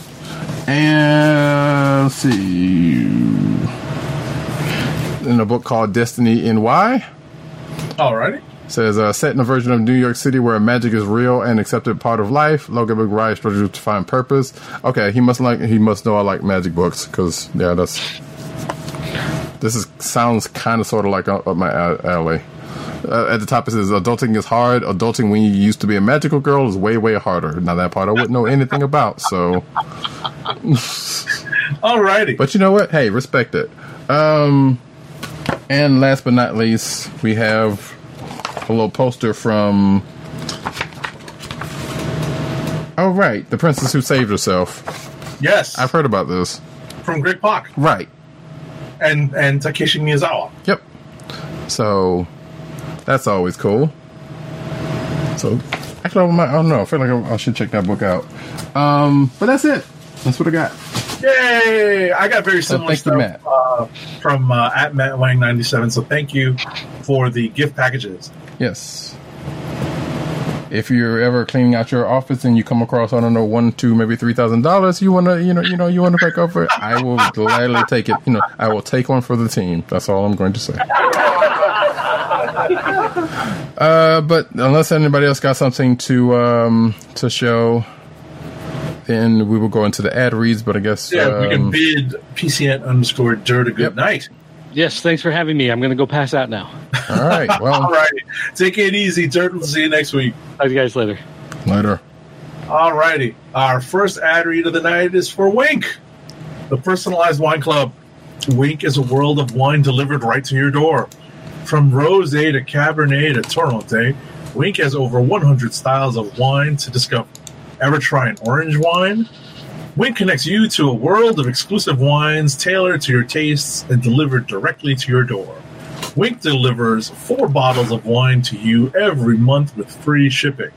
You can pick your own bottles, or let Wink choose and match to your taste. It doesn't cost a thing to become a member, and you can skip or cancel anytime.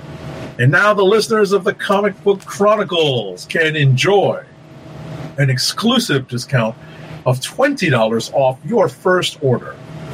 To place your first order with $20 off, and to help keep our show free for you, go to our network website at cspn.us CSPN.us/wink.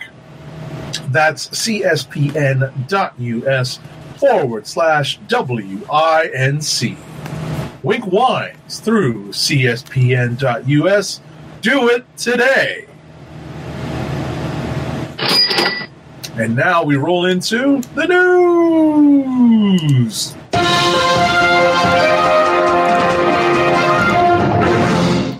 And as we start off, as we do every week, with the cinematic news. And we start off with the little Star Wars news. Within that, Star Wars Knights of the Old Republic adaptation lands screenwriter, according to Newsarama's report. Big step. Yep, definitely so. And let me see, just to say who it is. Yes, Alita Battle Angels screenwriter Leta Kalogridis. I hope I pronounced that right. I've still not seen that movie. So, yeah. There you go. Alrighty. Next up, Tilda Swinton explained why her Avengers Endgame scene had to be reshot. Apparently, the gist of the story is that that it was rewritten. Right. So and a couple of plot points had been changed, so they had to tweak the scene and tweak the Ancient One's costume. So there's that. Mm-hmm. Next up, Falcon and Winter Soldier. Everything to know about the Disney MCU series. So we know that the Falcon and Winter Soldier is going to have a buddy cop show. We don't know. Well, I guess we didn't know the gist of what's going to happen to it. But this article has, I guess, what they know up until now and what potentially is going to be about. So if you're curious about that, you can go check that out. All right, next up, there's a rumor out there that the WandaVision Disney Plus show may end up giving the Scarlet Witch her most important comics power. The rumor is, according to a podcast, that the Scarlet Witch will get her reality-altering powers, and it's basically, over the course of the show, Wanda's going to come into her power set, and the reality-altering powers from the comic are going to make their way into the MCU. Again, this is from a podcast, and apparently people reporting it as well. Pure rumor. Yeah, but I don't know. I feel like some rumors probably maybe not need to be reported on. That's kind of, it's kind of useless at a certain point. Anyway, but that is a rumor. I mean, that one it could happen, sure. Because if you think about it, because I know there was that other rumor that she was going to be responsible for bringing mutants into the MCU, but that's also a rumor. So, Grey's Anatomy's Alex Landy, ready to be Marvel's Shang-Chi. We talked about another person who was also wanting to, or potentially in the running to be Shang-Chi, and this guy says, Alex Landy says, it would be dope to play Shang-Chi in Marvel Studios' upcoming film. The actor who plays Dr. Nico Kim has thrown his hat into the ring. So, Grey's Anatomy. Duh. So, yeah, somebody else wants to be Shang-Chi. I'm still kind of bucking for the other dude, personally. The other dude from the Tarantino movie that's coming out? Yes, right. He is going to be. Well, I'm not going to hold that against him. But yes, right. I think he was also in the Street Fighter series, that little web series that happened. Right. So yeah, right. The guy that played Ryu. Right. Correct. Yeah. So, but we'll see how that pans out in the coming months, years. I don't know. Whenever that happens. Next. Or Ryu. All right. The kindergarten cop that we all remember is playing teacher in Stan Lee's Superhero Kindergarten. So Arnold Schwarzenegger. It's not a tumor. Is going to voice kindergarten teacher Arnold Armstrong in Stan Lee's Superhero Kindergarten. The animated children's series was the final project developed by Stan Lee before he passed in November of 2018. The series is inspired by Kindergarten Cop, the 1990 comedy directed by Ivan Reitman and starring Arnold the Terminator. Who is your daddy and what does he do? What does he do? Oh my gosh. Oh boy. So yes, that's a thing that's happening, and I'm not sure if it says when that's coming out. But apparently, yeah, there's a story about that, and Arnold and Stanley had some plans or had similar thoughts about Kindergarten Cop, and now it's something animated, I guess. Anthony Michael Hall and Sherry Som, whom I feel like I know from another name, but joins Agents of S.H.I.E.L.D. Yes, that Anthony Michael Hall. Alrighty. Who will be playing Mr. Kitson, whom Marvel describes as the fiendish ruler of an alien empire. The planet Kitson briefly appeared in May 24th episode. I am so behind in Agents of S.H.I.E.L.D. I don't know what's going on. You know who Anthony Michael Hall is. We don't really have to do that. But we're science folks. Breakfast Club, 16 Candles, all of that. All right, he did do that show. And Sherry Som will play another alien, Atara, which I actually know somebody by that name. That's funny. An aggressive Chronicom who wants something from our team. And she was in The Fosters, that Freeform channel show, which I've heard some people like. And she's also going to be in Lock and Key, that's coming up too. So yeah, there you go. Next up. Alrighty. The New Mutants reshoots still haven't happened, according to Simon Kinberg. But apparently they will, and that the movie is now still coming, or now it's coming out in 2020.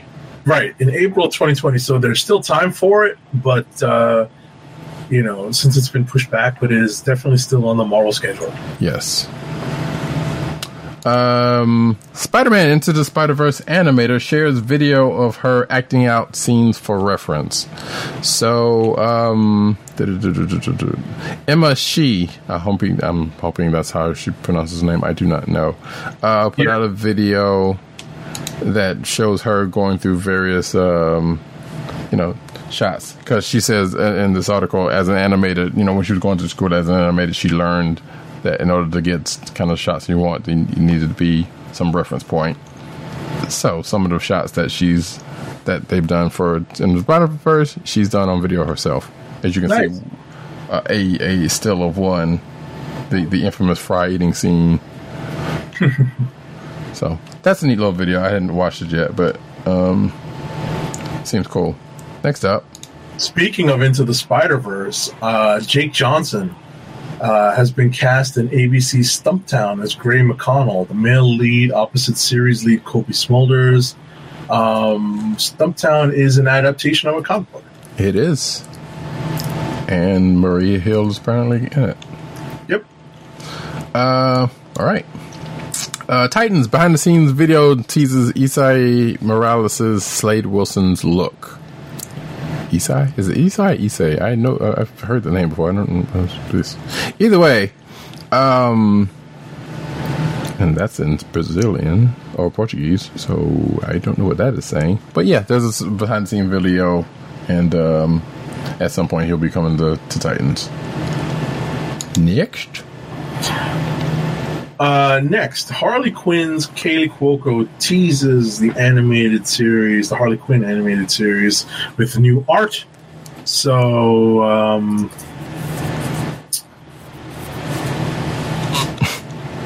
Kaylee Cuoco was voicing Harley Quinn, and she shared a new piece of artwork from the show, which you can see if you're watching the video. I mean, it looks good.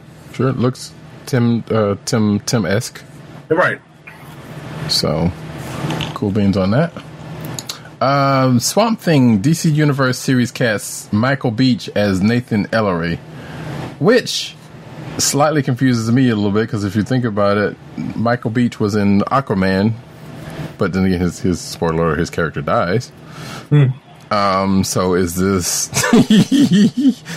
a reincarnated? No, I'm just kidding. Anyway, but yeah, he's going to be in the Swamp Thing show as a character. I'm not familiar with Swamp Thing enough to know who this person might be. but apparently he's a villain. So there is also, which I don't think I have in this thing, there's a teaser trailer that is out for Swamp Thing that dropped sometime this week. So you can go check that out if you're interested. Okay. Next up, Batman versus the Teenage Mutant Ninja Turtles had a post-credits scene which debuted a new threat. So, taking a page from the Marvel Cinematic Universe, the animated movie which pit the Dark Knight against the sewer-dwelling crime fighters from NYC, apparently have the Shredder entering into an alliance with Ra's al Ghul, and I don't know what's going on with the post-credit scene. You have to watch it. Yep. Sadly, not being voiced by Uncle Phil, who passed on. Alrighty.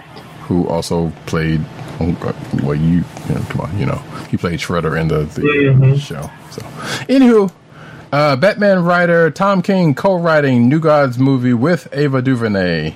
So this first came out as rumor early in the weekend. Come to find out it was confirmed shortly thereafter. So not only, we got some more Tom King coming up a little bit later, but this was cool to see. I would imagine it has, and I feel like there was, Ava DuVernay came out and said that she really liked Mr. Miracle also at some point.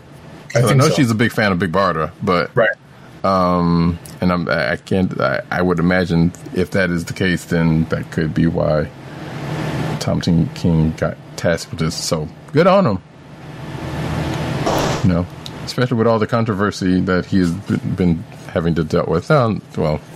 Maybe controversy is kind of strong, but all the silliness that he's had to deal with his stuff. I would almost dare say, including maybe some would argue some of what we said about Heroes in Crisis earlier, but no. Moving right along. Next up, the Hellboy reboot. Take the next one too. Has finished its disastrous box office run with a dismal total of $21.9 million. Obviously, it doesn't have the same budget as Endgame, but $21.9 million is pretty bad. I think we have a sound effect for this. I was hoping you were going to do it. Yep, you beat me to it. So that's that. The next story is Hellboy's David Harbour says Marvel stuff has spoiled us for other comic book movies. So that's some sore loserness right there, yo. Kinda. So we should go ahead and say that he did also recognize that it's not Marvel's fault. According to this article, that Hellboy didn't do as well. It also, quote unquote, it also had major problems. He added that it will be, quote unquote, fun movie to rent or see on a flight. Brutal self-burn. I don't know what that means, but actually I do know what that means because sometimes flight movies or whatever. Okay. But yeah, that whole but see, the thing is, we didn't need it. So you know what we do with things we don't need. So, like with a big ass gun, like Hellboy has. But yes, it's inspired by a shotgun sound effect. Shout out to Eclectic. Eclectic on Twitter. Shout out to Doom, because that sounds like the Doom shotgun. Right, and shout out to John Wick too, because he makes a lot of use of shotguns in the movies as well. Yes, but I was going to say real quick that if that last part hadn't been said about he was like, well, it wasn't just he recognized the faults of his own movie, I would have been like, people have been joining other movies outside of Marvel, like I don't know, the DC movie, well, specifically Shazam and Aquaman, right? And of course there have been other comic book I hear people liking that Brightburn movie. That's not necessarily a comic book movie, but it's kind of in that vein. So I'm like, whatever the heck he was talking about with that thing, was it whatever? Anywho, I was about to say, David Harbour, you know what you can do with that? So yes. Moving on. Shout out to Doom. Anyway, Vagrant Queen, Adrienne Ray to star in as the Queen of a Galactic Kingdom in adaptation of sci-fi comic, on Sci-Fi. So I don't know who this young lady is, but okay, and I don't know this book either. So, but more power to both of them. All right. Because cool. That's a nice picture. You know what? I got something else for David Harbour. You can't handle the truth. So moving on. Yeah, so Sci-Fi has announced a series order to a TV adaptation of Vault Comics' Vagrant Queen, starring a black queen of a galactic kingdom who's on the run from those trying to kill her. Not only is the series one of the few out there that highlights black women in sci-fi, but it is also going to be written and directed by a team of only women, which is a point that I wanted to bring up, and that's pretty awesome. Although I wanted to say, I thought Killjoys wasn't like that. Killjoys is a good sci-fi comic. I mean, not sci-fi comic, but a good show, by the way, if you get a chance to. It has nothing to do with this, but it was also on Sci-Fi. Dark Matter, also good. That was also actually another comic book, but I don't know. So hopefully this is going to be as good as those. Sounds like it could be. Next up, we head into the comic book news. Transition. Yep. Alrighty. First story. Agents of Atlas is returning with a new #1 in August. So, Greg Pak and Jeff Parker are teaming up with artists Gang Hyuk Lim and Carlo Pagulayan to launch a new Agents of Atlas 5-issue limited series. That's going to include the latest version of the team and the classic roster. Yes. So I guess it's a classic team-up? Oh! Go classic team up. Shout out to Classic Materia. Every time I see him or talk to him and I bring that up, he laughs. Indeed. I love that version. I love that version of the Classic Materia, of the classic team of theme song. Yep. So according to this, it seems that so the new team will continue their mission after the Asgardian conflict with the current team, and then there's going to be a second story with Jeff Parker that has the old team, which at least one or two members of these are dead.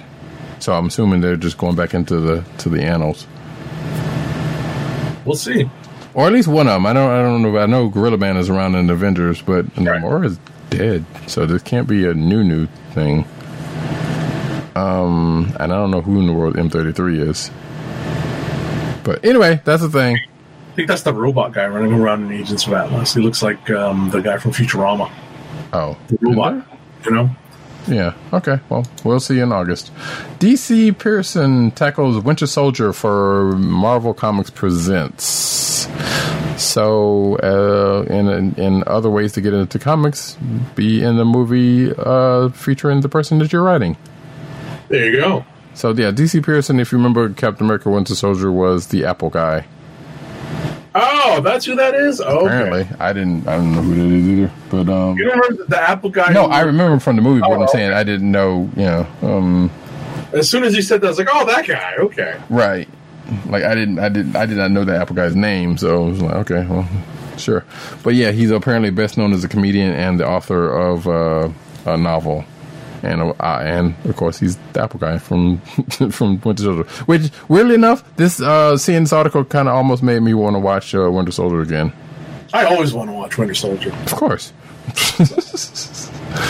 Moving right along. That's one of the movies. It's one of the Marvel movies I can literally put on in the background. I mean, don't have to watch it, and I know what's going on because I know all the audio cues. Right. So. It's probably one of the top 5 movies. There you go. Personally, Marvel movies, I should say. Yep. Absolutely, absolutely one of my top. So yeah. Which that's a list I haven't done in a while, and I don't know. I probably shouldn't have said that before I thought about that. But regardless, Captain Marvel herds cats in the all ages title. So her and Chewie got some herding to do, I guess. Captain Marvel will take on her hardest job yet, literally herding cats, well, flirking, in a new all-ages title limited series from IDW's Marvel Action line, as announced by IO9.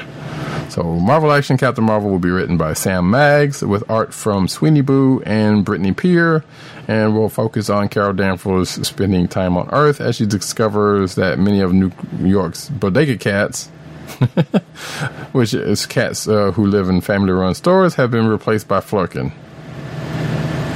So, next time, Agent 70, you go into a bodega, watch them cats. No wonder they're all fat. All right. Next up, artist Jeff Shaw is exiting the Guardians of the Galaxy book early for an Image book. So he's leaving with July's Guardians June's Guardians number 6, because the next artist, Corey Smith, is going to start on July's Guardians of the Galaxy number 7. Shaw was originally solicited to do number 7, and that would have been his last issue. Apparently, Shaw was stolen away by a writer to do an Image book. That writer is Donny Cates, who's also writing Guardians of the Galaxy. So right. It's all good. I like how you said that there. It was like, hey, some writer stole it from me. I was like, oh, wait, it's me. Yep. So, and probably if he didn't put it, I'm pretty well. I don't know if it would have caused that big of an uproar, but I'm sure somebody would have had some words about it. But that's okay, cool. Marvel Comics 1000 number 1000 variant changing after accidentally using DC art. So yeah, I saw this unfold on Twitter. So, because the image went around to where this person, I don't know who it is, put out the image of the Marvel Comics 1000 variant cover, which, let me see if we can pull it in here. Which, as you can see, is chock full of stuff. It's a collage, but one image within the collage, right here in this corner, if you're watching the video, shows not a Marvel image, right? Shows a couple of guys kissing, which people instantly were like, "Hey, that's not Marvel. That's not from Marvel." But then there was also comparisons, because there have been similar kisses between Hulkling and Wiccan, that some people brought up. But that particular image came from a DC comic book, causing I think that's a problem, because this is even though it's it was work for hire, it's still a problem because it was designed for this number 1000 issue. Yep. I have a copy of the physical copy of the Marvel previews, and that image is still in there. Well, yeah, you can't do anything after the previews. Yeah, right. So that's kind of sucky. So, which caused Nicola Scott to react. That's my gay kiss art. I'm getting a check, right? Because the image was of Alan Scott, kissing his partner. So, like I said, people had a time with this until the change happened. It was amusing to watch. It's kind of sad, also, but amusing to watch. Right. So, but ultimately, they're able to change it in time for the printing of the book, but not in time for the printing of the previews. Yep. So, I wouldn't say that would be a collector's item, but hey, you hold on to it anyway. Everybody want to get that copy of previews. I know, right? It's like, who would have thought you would ever want, anyone would ever want a copy of previews for that? But anyway, next up. I'm going to do this one too. So, let's see. Classic Marvel villains strike in Bring On the Bad Guys variant. So, as part of the Marvel 80th anniversary, they're going to have variant covers of classic Marvel heroes going head-to-head with some of their most iconic foes with all new covers. Nefarious? Really? I figured, okay, sure. Yeah, make early offenders, sure. There's Thanos which Thanos is on his own book, so that kind of makes sense, huh? Mm-hmm. Abomination for Mortal Hulk, which we talked about earlier. Red Skull, Captain America. If you're watching the video, you can see some of these. Killmonger. Mm-hmm. MCU version Killmonger. Right, the more recognizable one, unfortunately. Yes, and that looks like I feel like I know who's no, never mind. I thought I knew whose art that was, but anyway. So yeah, there is that, and a bunch of others that's going to happen. So cool. Next up, Marvel gives Betty Ross a new gamma transformation in Mortal Hulk. We kind of sort of talked about it earlier when we talked about Immortal Hulk, but right, yeah. we didn't spoil it, but we definitely teased it. Right. So yeah, she's got a new transformation that's, as Agent 70 said, is a mixer for two previous ones. And we'll probably be talking more about that next issue. Next up. Alrighty, Marvel's Unbeatable Squirrel Girl is ending with the upcoming issue number 50. So the series is going to end with issue number 50 later this year. It's not because it's been canceled, though. According to series writer Ryan North, it's because the creative team believes they've brought the story to its natural conclusion.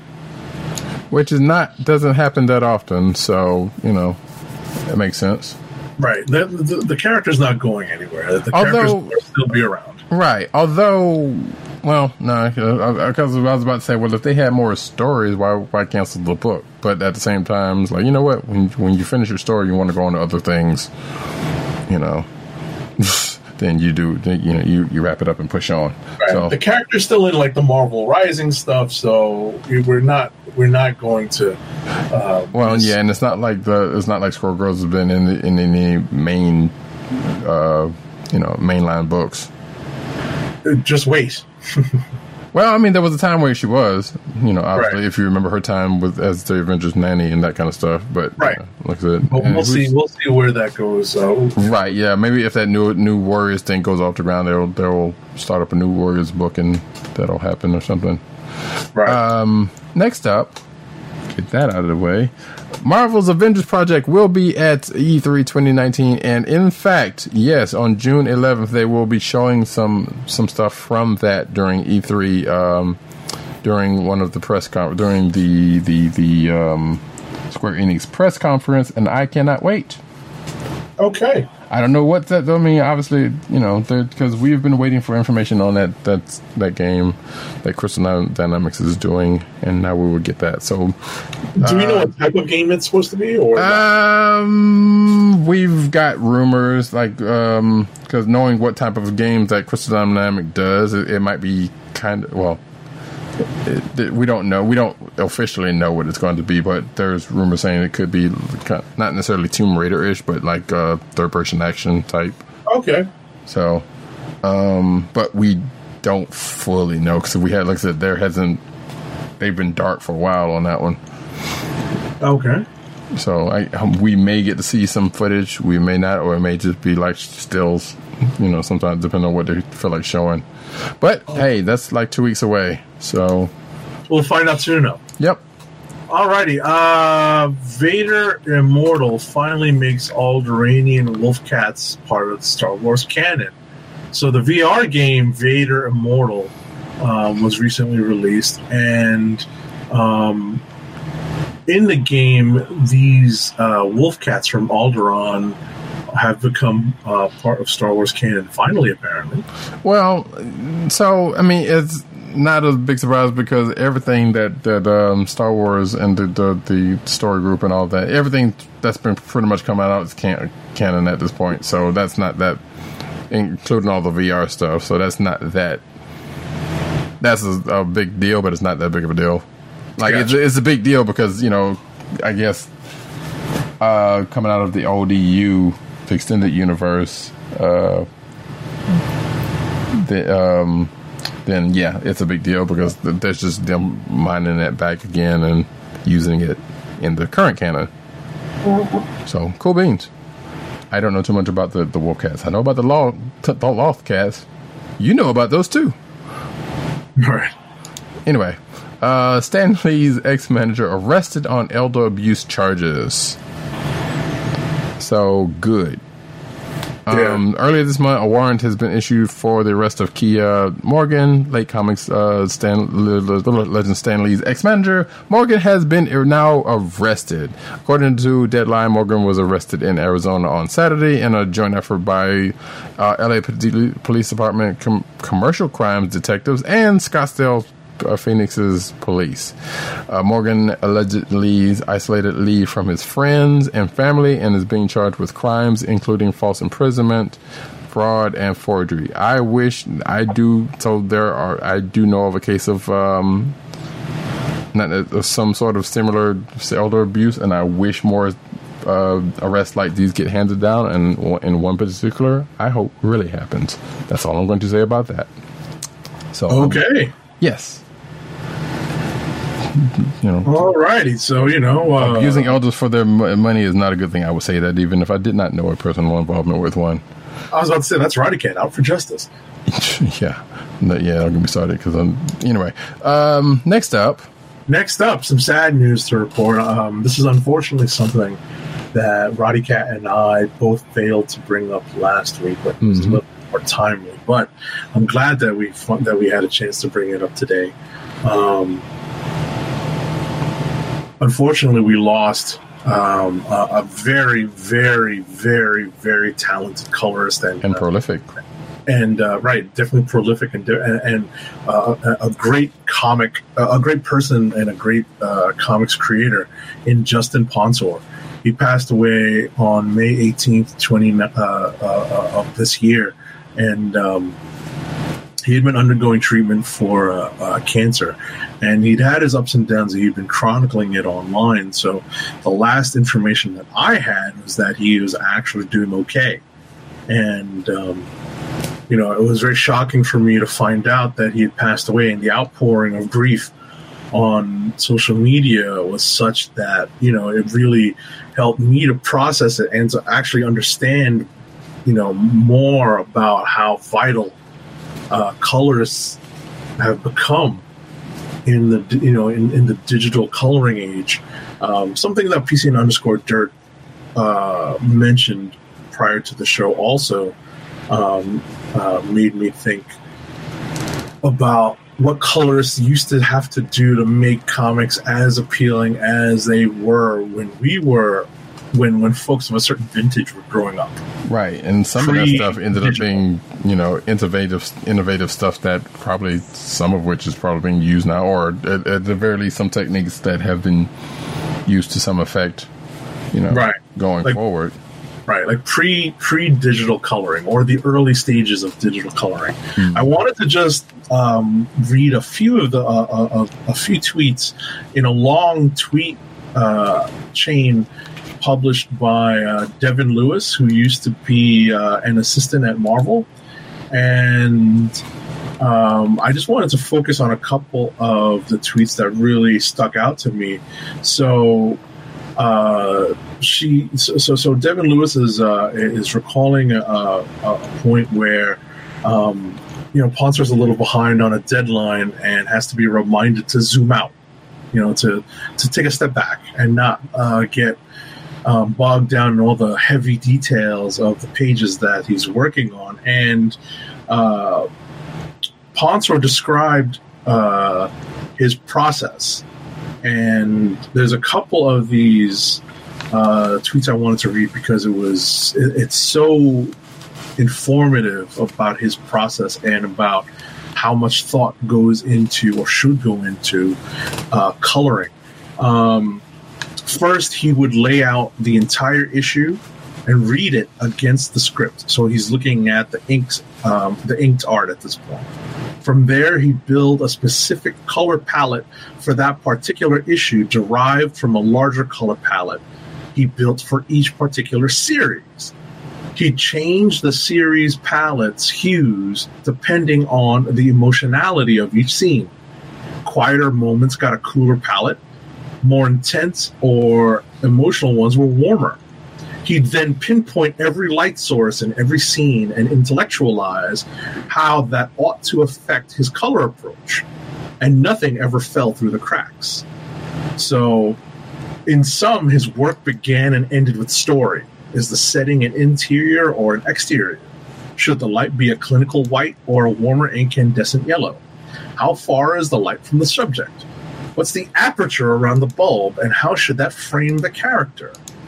And how should all these factors affect the literal color, quality, and vibrancy of the light and objects themselves? And only after figuring all that out would Justin begin coloring. His approach to which was equally laborious and insightful. I was gobsmacked reading that. I retweeted it. No, I liked it and retweeted the first tweet in the chain, so that the tweet would gain more exposure. I would suggest going to @eDevinLewis and looking up this tweet and going through this description of Justin Ponsor's work.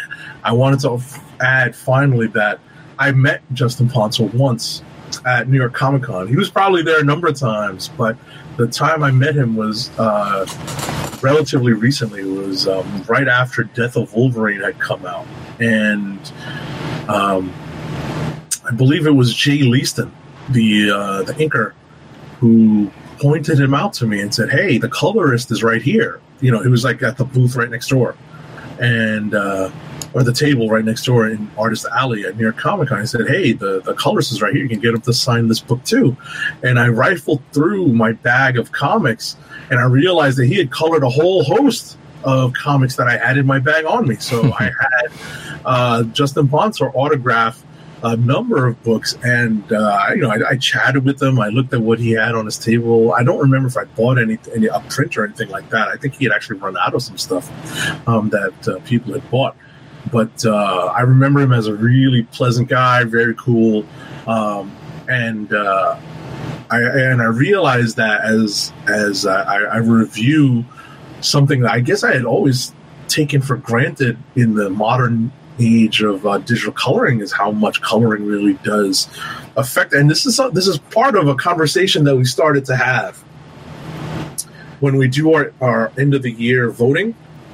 Especially when we added, all the awards for the various creator categories, and we've definitely learned to appreciate more the effects of color in comics. I was definitely growing up very focused on the pencilers, because that's really the nuts and bolts of the art of comic books, but.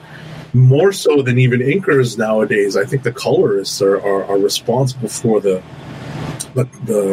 vibrant and beautiful comics that we're blessed to be able to review each week. Yep. So rest in peace, Mr. Ponsor. Yeah, rest in peace. Hey. Yeah, F cancer. Yeah, definitely. F cancer. Absolutely. And, we should appreciate all of the people, and granted, a lot of times we don't think about this stuff because, someone like him who's a little more higher profile than some of the other people in the industry or whatever. But, sometimes it's good to take some time to learn about your creative scene, especially on a book that you like, even down to... up to the editor and that kind of stuff, because they all give something to the book. Exactly, they all contribute to the book. They all have roles to play. Everyone from Steve Wacker, who was the editor on Ms. Marvel, who used to be a editor in the Spidey office, but was editing Ms. Marvel and really contributed to the creation of that character with G. Willow Wilson and Sana Amina. Right. So like as Roddy, that's an excellent point. It's we really should familiarize ourselves with the creators behind these books. Yeah, and give them their flowers, as some folks would say on social media. There you go. While they're still alive.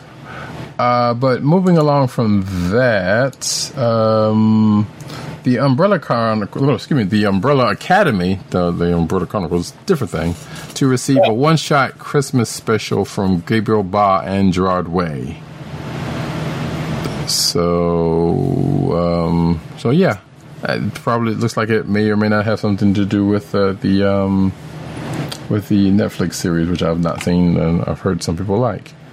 But the comics are still happening. Let's see, on June 7th, the Umbrella Academy Hotel Oblivion number 7 is due to be released, and now we know what it is.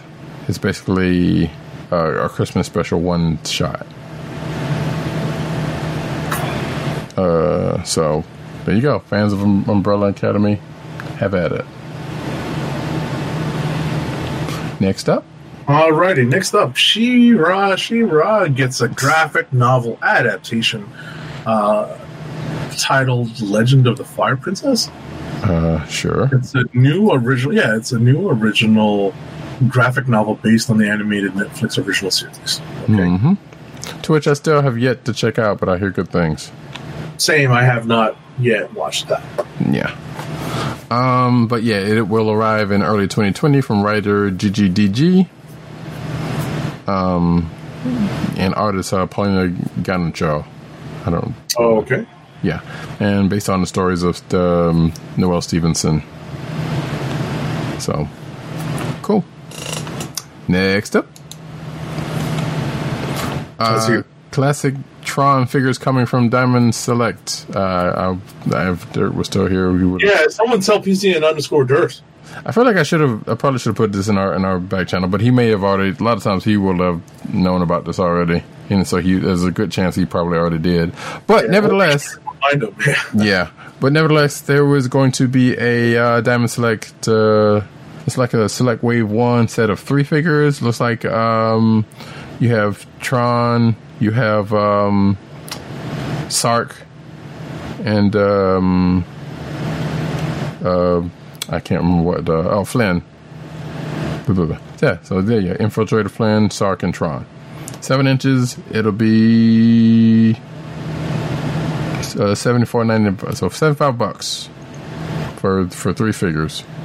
And it looks like there's also going to be figures from Star Trek Into Darkness to. You know what? Never mind. We'll just keep on to this because that's not relevant. So yeah, there you go. If you're a fan of Tron and you want some figures, there you go. Figures coming. Coming when? Sometime this year. Next. Transformers Masterpiece Edition MP46 Beast Wars Black Arachnia has been released, or is going to be released. Yeah. So yeah, December 19th is when Black Arachnia comes out, and true to form, those Masterpiece Edition Transformers are way expensive. I kind of want this because I like that character, and it looks good, but that's a lot of money. $140. That's coming out this December. So some nice person want to get me that, that's great. But nah, I can't do nothing for that. Next up, so what? No, yeah, I think this is yours. Yeah. Stepan Sajic shares art from, I really hope I'm not screwing that name up, but I don't think I've heard anyone say it out loud. Shares art from unnamed Black Label Batman comic. So this is the artist of Sunstone, and he's also actually the current Aquaman artist, if I'm not mistaken. And he's working on a new Batman project for a DC Black Label. Sajic revealed the project, which is currently unnamed, in a tweet. He answered several follow-up questions revealing the project would be for DC Black Label and that he would be on the whole series, which is, quote, 3 oversized 60-page issues. Wow, that's a lot. Most comments pointed out that the character looks like a combination of Man-Bat and Batman. And yeah, it kind of does. Some sort of vampiric bat. Reminiscent of Earth 43's Batman. Bat-Dash Man. A vampiric version of Dark Knight. So we'll see whatever the heck that's going to be when it happens. Next. Alrighty. DC Comics is going to stop double shipping books next year. So yay. Remember, yeah. remember the Rebirth relaunch saw a lot of titles shipping twice monthly, so DC's has since scaled back what it double ships, though a select few titles still remain on a twice a month schedule. So the publisher is going to end double shipping books altogether, and all remaining titles will ship once a month in 2020. For how long? We don't know. Yeah, for how long? Yeah, well, when they need a cash infusion, here comes double shipping. Mm-hmm. Or some kind of event. No, events have nothing to do with this not double shipping thing because, we got to get out there. But, hey, this is a good thing. We'll see how long that lasts. Because I think, what is double shipping? Justice League? I feel like we are reading a book or two that is double shipping, but I could be wrong. Oh, Batman. Well, yeah, I'm not reading that, so yeah, y'all, that's on y'all. Yeah. But, yeah. And I'm like this, yeah, and Batman's got like 3 or 4... Huh? Sure. I want to say Justice League as well. Probably. But I'm saying Batman's got like 3 or 4 books. He can stand to do without double shipping. So, oh, here we go. Detective Comics. Well, yeah, Detective Comics, Flash, Wonder Woman, and Justice League, looks like. Mm-hmm. Yeah. So, there you go. Next up, Brian Bendis reveals Young Justice is headed for the DC's Kingdom Come universe, which, as I said earlier when we were talking about Doomsday Clock and I asked that question, it does seem like they're kind of on the fringes of other realms. Like I said, at this point right now, they're in Gem World, so I guess maybe they're staying in the multiverse and going other places. Looks like maybe, and I guess that's where this group is going to go. Or this is almost like well, I wouldn't say it's not like Exiles, because that's not true. But yeah, so they're going to DC's Kingdom Come, which makes me want to read the Kingdom Come because I don't think I've ever read it. Okay, that's a bigger surprise than Crisis. I'm gonna be honest, only because that came out a lot later. We were a lot older and maybe had some money in our pockets. Right. Yeah, but I'm also not that big a DC. I have not always been that big of a DC person, so. I knew about a lot of this stuff, but it was like, I'll get to it at some point, and I never did.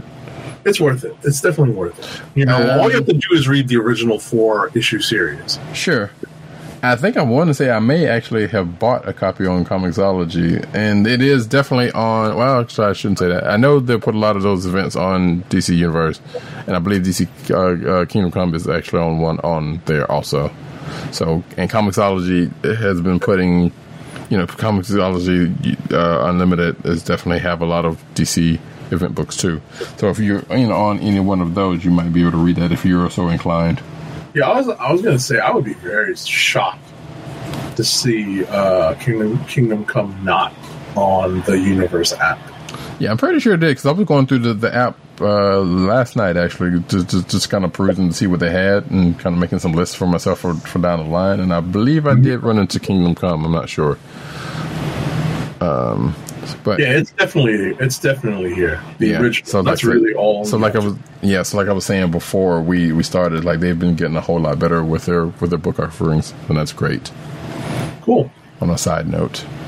Alrighty. Next up, some news that we have been discussing over the last few weeks. DC has confirmed Tom King's upcoming departure from the core Batman book, but has revealed that those stories are going to continue in a 12-issue Batman Catwoman series drawn by Clayman, and that's scheduled to debut in January of 2020. So, not all is lost for fans of the Batman Catwoman story that King has been writing in the main Batman book. Right, and I think I can't remember if this was beforehand or during that discussion, but I know Dirt said something about it. We don't know whether this is going to be like an Elseworlds type thing or because of the Doomsday Clock stuff or what.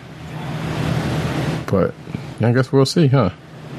And it's going to be 12 issues, so right, go. which should take them up to just short of 100 issues. Right. Alrighty.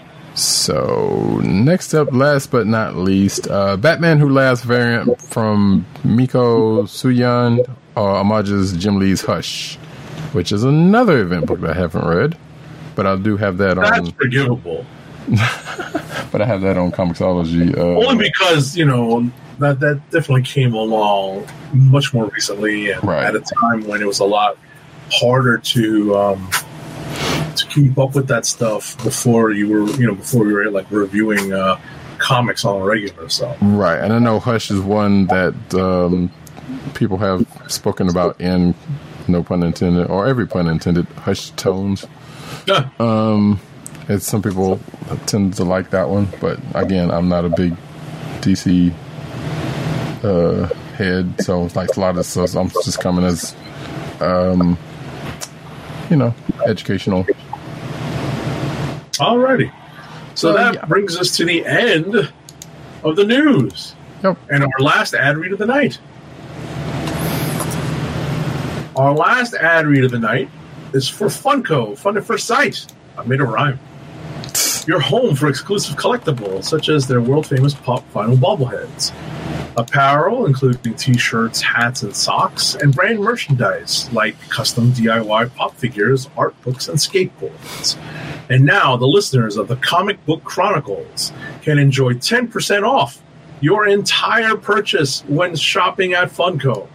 So place your first order with 10% off, and to help keep our show free for you, go to our network website at cspn.us. That's cspn.us. Then click on the Keep Our Podcasts free link at the top of the page. From there, scroll down to the Funko link and place your order. When you get to the checkout, put in the offer code SHOP10 for your 10% off discount. Funko through cspn.us. Do it today. And as we round the bend to the end of this, wow, I made a rhyme too, haha. To this here episode of Comic Book Chronicles, I'd like to thank each and every one of you folks from coming out. Pretty sure we do not have Movie Protocol next week, so we will be back. I was about to say, speaking of Movie Protocol, my plans didn't work out for Godzilla King of the Monsters, but hopefully I'll have a chance to watch it at some point this weekend and be able to talk a little bit about it next week. So, alrighty then. And with that, folks, we will see you same bat time, same bat channel next week, 9:30-ish p.m. or hey, after the fact or the day after the fact on your audio listening places of source. And of course, for Agent 70, who is at Agent_70, who is at Agent_70 at Twitter and Instagram. PC_Dirt on Twitter, PopCultureNet on Twitter, PopCultureNetwork.com, and the various sites therein. Tim DOGG98, whom I'm not sure if I actually mentioned earlier, but Tim Dog98 on Twitter. TheClick Nation, that's DKLIQNATION on Twitter. TheClickNation.com. CB Cron on Twitter, and Comic Book Resources, where he is writing his face off, as you have seen in a couple of the articles that we put out earlier, or we talked about earlier. And for myself, Roddy Cat on Twitter, News Nerds Need on Twitter, the News Nerds Need Reddit, CB Caps on Instagram, and all that good jazz.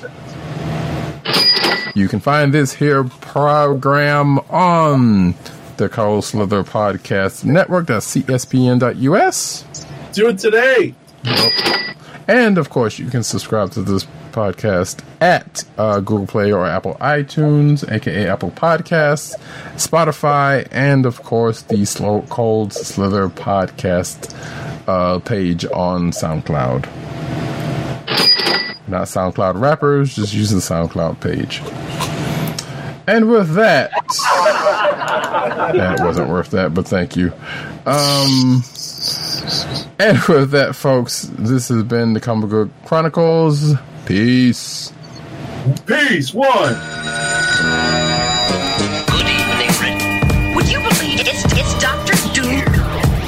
your evil mind?